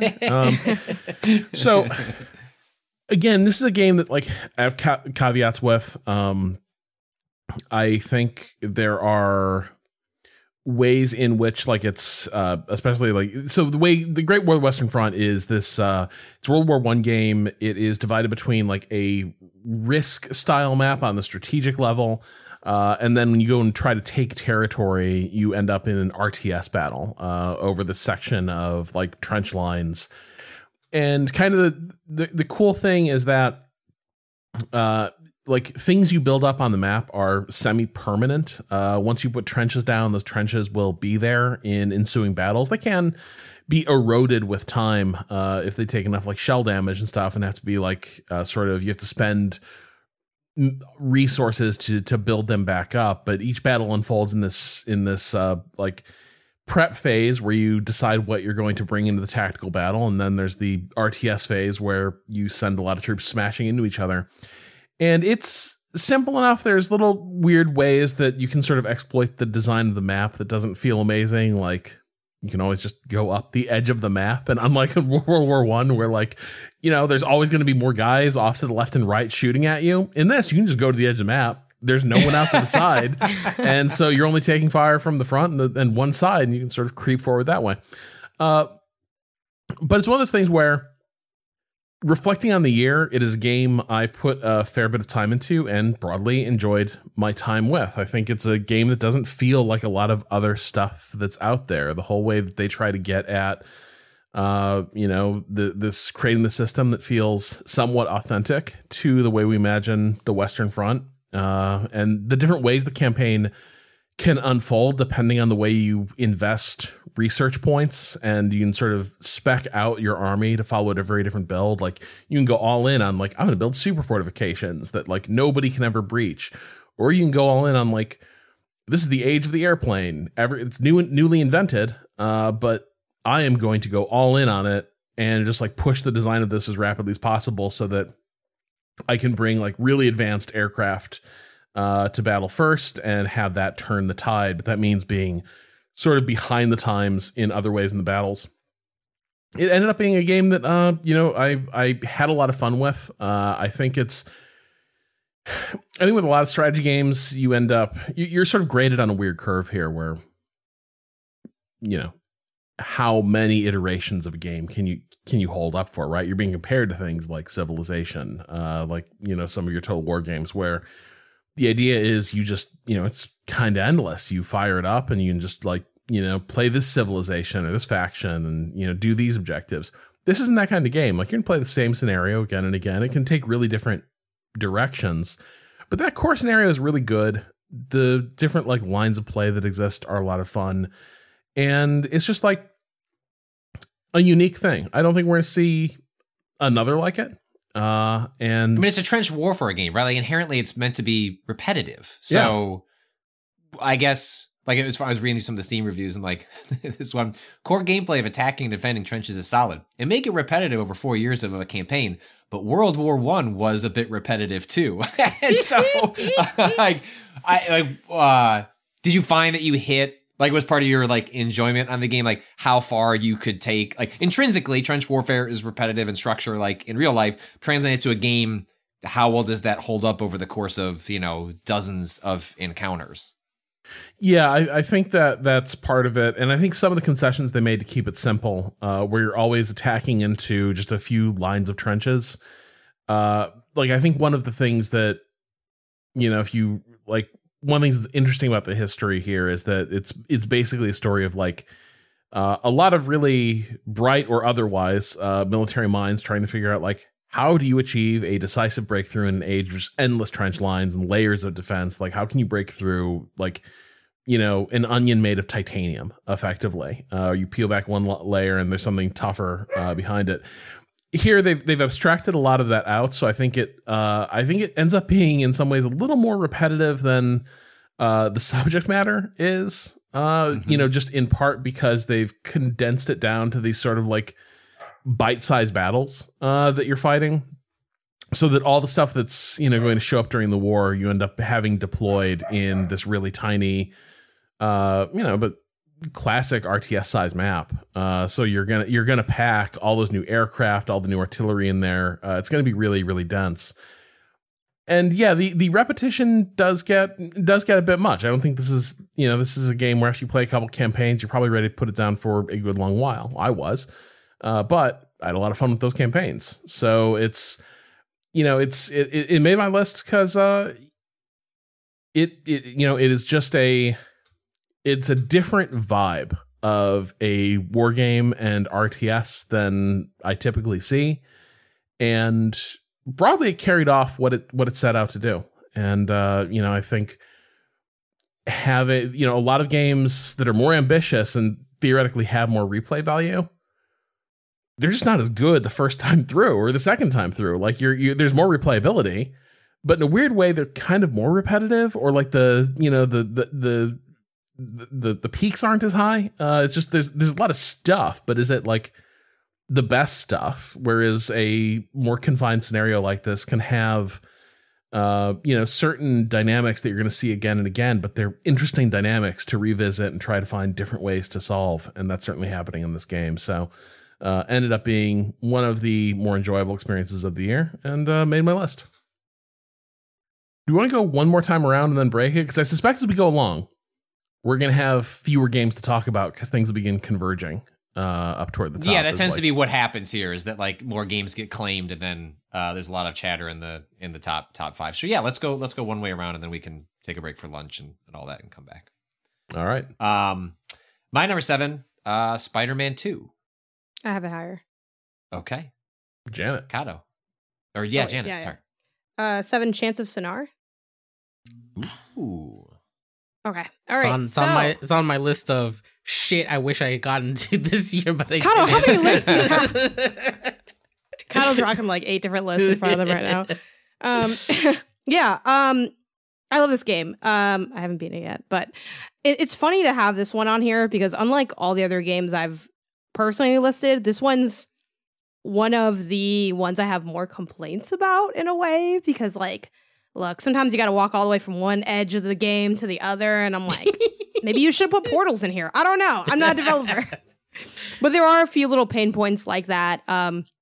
The stealth in this game gets heavily critiqued, which I personally find the stealth to be fine, but just to like throw out there there are cumbersome moments in this, but let me zoom out and explain what Chance of Sonar is. So Chance of Sonar is a puzzle game where you are decoding language. A lot of people have made comparisons to Return of the Obra Dinn just in terms of deduction, but I find this to like play really differently. But like I get why people make the comparison, because it is like, hey, do you want to have to figure things out on yourself, like by yourself, and not, it's not about solving a specific like environmental puzzle or doing a task right in front of you. It's about taking in your environment and using that to make meaningful information. So that's where the comparison comes in. But the moment-to-moment gameplay is essentially, you'll walk into a space. There's a bunch of different languages in the game, which becomes clear as you progress like further into it. But you start out with like one language, and they're all like glyphs, like little, shapes, figurines, and you have to figure out you have to like figure out the language, like translate it to progress through the areas essentially. So it starts off very simple. Your first one that you kind of encounter in the tutorial area is, I think, trying to tell you open or close. Spoilers for the first puzzle. But what a fun thing is there's so many cool things in this game. So like when I approached it, like that first puzzle was, it's a lever and you see 2 glyphs, and when you hit the lever, like the door opens or it closes. But the lever also is moved up or down. So when I first encountered it, like the gameplay is you'll click into a glyph and it opens a notebook and you write in what you think the word is or what the glyph means. So in that sense, like it might be easier to play on like PC. I'm playing on PS5. I think it's fine. You're taking so few notes that like me writing up or down takes like 2 seconds with my controller personally. But if you care, maybe keyboard. So I wrote like up and down for that.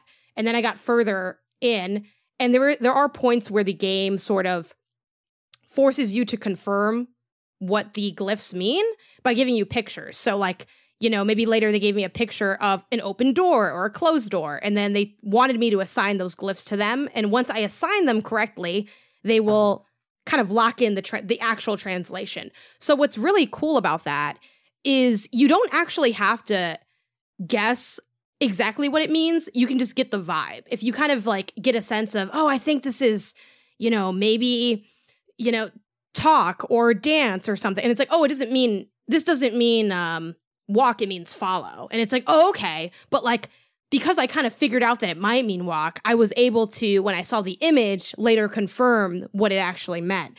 And basically you're encountering all these different glyphs, either through conversations that NPCs are, you know, having with you or things in the environment. So, and then also like, it's really cool because they designed the language in, I think, a really smart way where not all the time, but oftentimes you can see what the rules of the language are, and it might just take you like, you know, a while to parse out like, oh, this is what a plural means. Like I was streaming it and chat's like, now you know what plural is. I'm like, oh, I didn't actually figure that out, but like now you know what plural is. I didn't figure that out. But there was another thing later on that like a kind of aha moment I had in my first couple hours of playing where I'm deducing the language and I'm like, oh, yeah, like this, you know, because I don't want to give it away, but it'll be like, oh, this is mug, and then this is cabinet. And it's like, oh, and then this looks like it goes inside. Oh, okay. So this is, you know, and I thought that was so cool.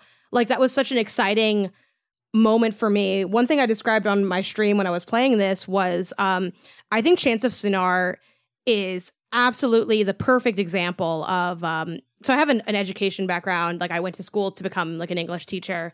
So I did a lot of like educational psychology classes, things like that. There's an educational philosopher named Vygotsky who talks about something called the zone of proximal development. And what that means is picture a couple circles, right? On the inside is stuff you can do on your own. The most outward layer is stuff you can't do. And the middle is stuff you can do with help. And I think a great marker of a great puzzle game is that middle bit where you just you want enough friction that you're figuring stuff out, but you don't want it to be so impossible that you can't reach, which is definitely a challenge because we all come at puzzle games with different experiences, different ways to figure things out. But I think Chants of Sennaar does such a good job of, if you struggle more, it might take you longer, but there are enough railings where you're not going to fall. You're going to be able to figure it out. Maybe it takes me longer than, you know, it takes Patrick. Maybe Kato does it faster than both of us, but we all have the same kind of tool set. And we also all get stuck on like slightly different things. Is something I noticed as I like forced my partner to play this, who of course he then beat it while I was out of town, which I was like, you know what? I fucking can't stand your ass. Like, because I hate, this is nothing to do with my top 10, but I get so jealous when I tell someone to play a game that I am playing and they beat the game before me. And I know it's not like, you know what I mean? Like, if anything, I should be like, oh no, like they love the game that you recommend. You're having my fun. Yes, like, yes, that's my fun. Rob, you get it. Like, you stole my fun. You lapped me. It's like, and it's also kind of embarrassing too. Because I'm like, I was on this days ago, and now, you know, like, I'm just here with my notebook, and you're like out here, like, oh, let's see if I can get that platinum. And I'm like, you know what? I'm turning off account sharing. Like, you can buy this game yourself. I dropped the $19.99. But anyway, yeah, like watching him play was really fun because he's really good at puzzle games, and there were things he got stuck on that like I didn't. And I think that's the fact that it's even possible is so cool because I think, I don't know, it just plays with like, you know, language perception, like how you interpret information in really fun ways. Also, the art is really cool in this game. It's got that like super vibrant color palette. It almost like has a Sable-esque art style, but without like the weird frame rate choice. You know, like it's got like some cool stuff going for it. It also feels like Rollerdrome a little bit aesthetically as well. So If you're into that, you have that to enjoy. But yeah, it is just such a cool, interesting, different game. And while it has more friction points than other games on my list that are, more both higher and lower, I think it's just so special, so ambitious, so interesting, so different. It is my favorite puzzle game this year, in a year that was very stacked for puzzle games. So if you have not made your way to Chants of Sonar, go do so. Unfortunately, it is not on Game Pass, which I thought it was as I streamed it and was like, it's not on this console. Let me just buy it on PlayStation. So I did, pick that up there, but it's playable everywhere. I think even on Switch as well. So yeah, this is just like, I love the hell out of this game, and I'm dying to get to it after my partner already beat it. So there you go. I might have to check this because I feel like the way you've talked about puzzle games is similar to the way that I often feel about puzzle games. And so, yes, everyone comes at it from different perspectives, but like that tension of like, I want the satisfaction, but I don't want to feel stupid. And like different games ride that in different ways and have different approaches to it. And it's the reason I was so high on Cocoon. Like, it's the reason I liked Viewfinder a lot. And this is the one of those that I didn't find time to play, but I might have to toss it on the Steam Deck over the holidays because of it.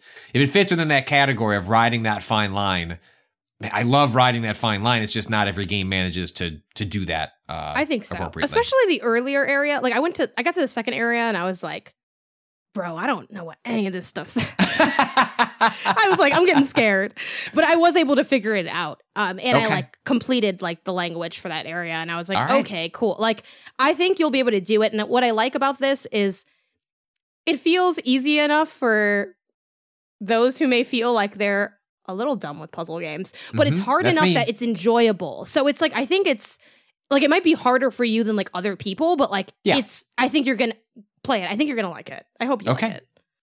I'm scared now, but go play it. Gotta. My number 7 is a little game by a company called Squaresoft. Final Fantasy Tactics. Wow. Wow. Anyone else play this one this year? Stealthily cut to just like a conversation from the 101, like just added it in. Yeah, this year I played and did the 101, played Final Fantasy Tactics for the first time, and it is such a good game. It deserved a spot on my top 10, I think. Sure, why not? It really fucking rules. I mean, me and Patrick recorded a whole 101 on that. You can go listen, but top level, it serves on really both fronts of having really interesting and engaging tactics mechanics with like a just killer story like that. I think there was a lot of discussion about which version to play because it came out on PS1, it used sprite graphics originally for the most part, and then they did a remake where they updated the cutscenes out of the sprite graphics and made like little like animated cutscenes and also redid the localization. And I'm glad, and I go into multiple reasons in the 101 recording that we did that I played the original PS1. But one of the things I didn't actually end up mentioning too was that it's like kind of stunning how emotive they make these sprites basically, and how even without like a fully rendered cutscene, like the emotion of the scenes, like they fucking hits often and strongly, just like how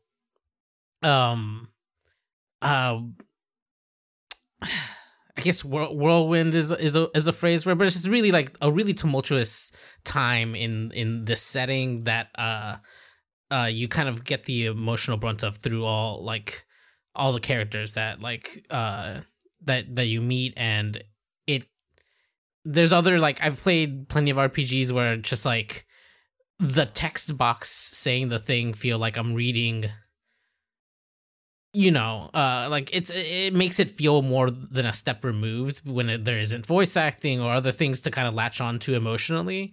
And like even with the slightly off translation of the original PS1 version, the like moments and like through lines that carry through are so strong that like it still hits emotionally without all the other things that you can use to kind of like, help you along when you're doing that sort of storytelling. So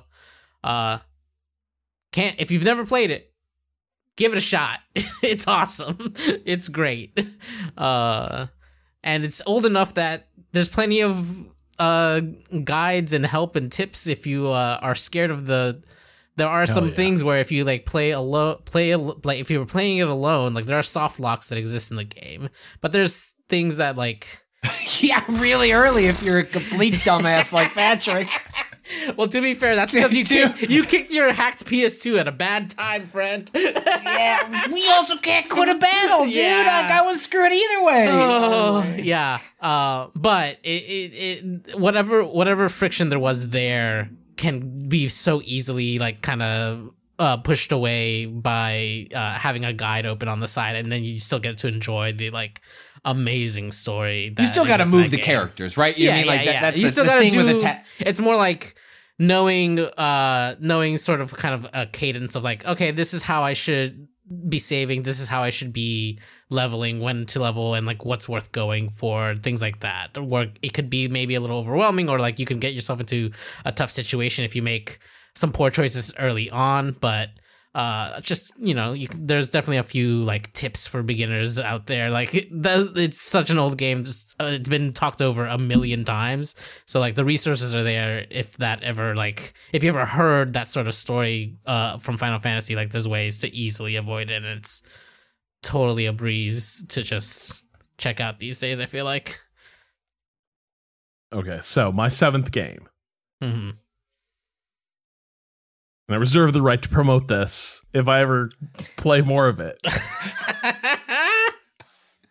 But Baldur's Gate, those little nipples I got. Nope, we're not talking about it. We're not talking about it. Wow. All right. Well, maybe Kato played a little bit more, and maybe Kato and I will converge once I play more of it. If we add up all of our hours, we almost beat the game. Yeah, so probably.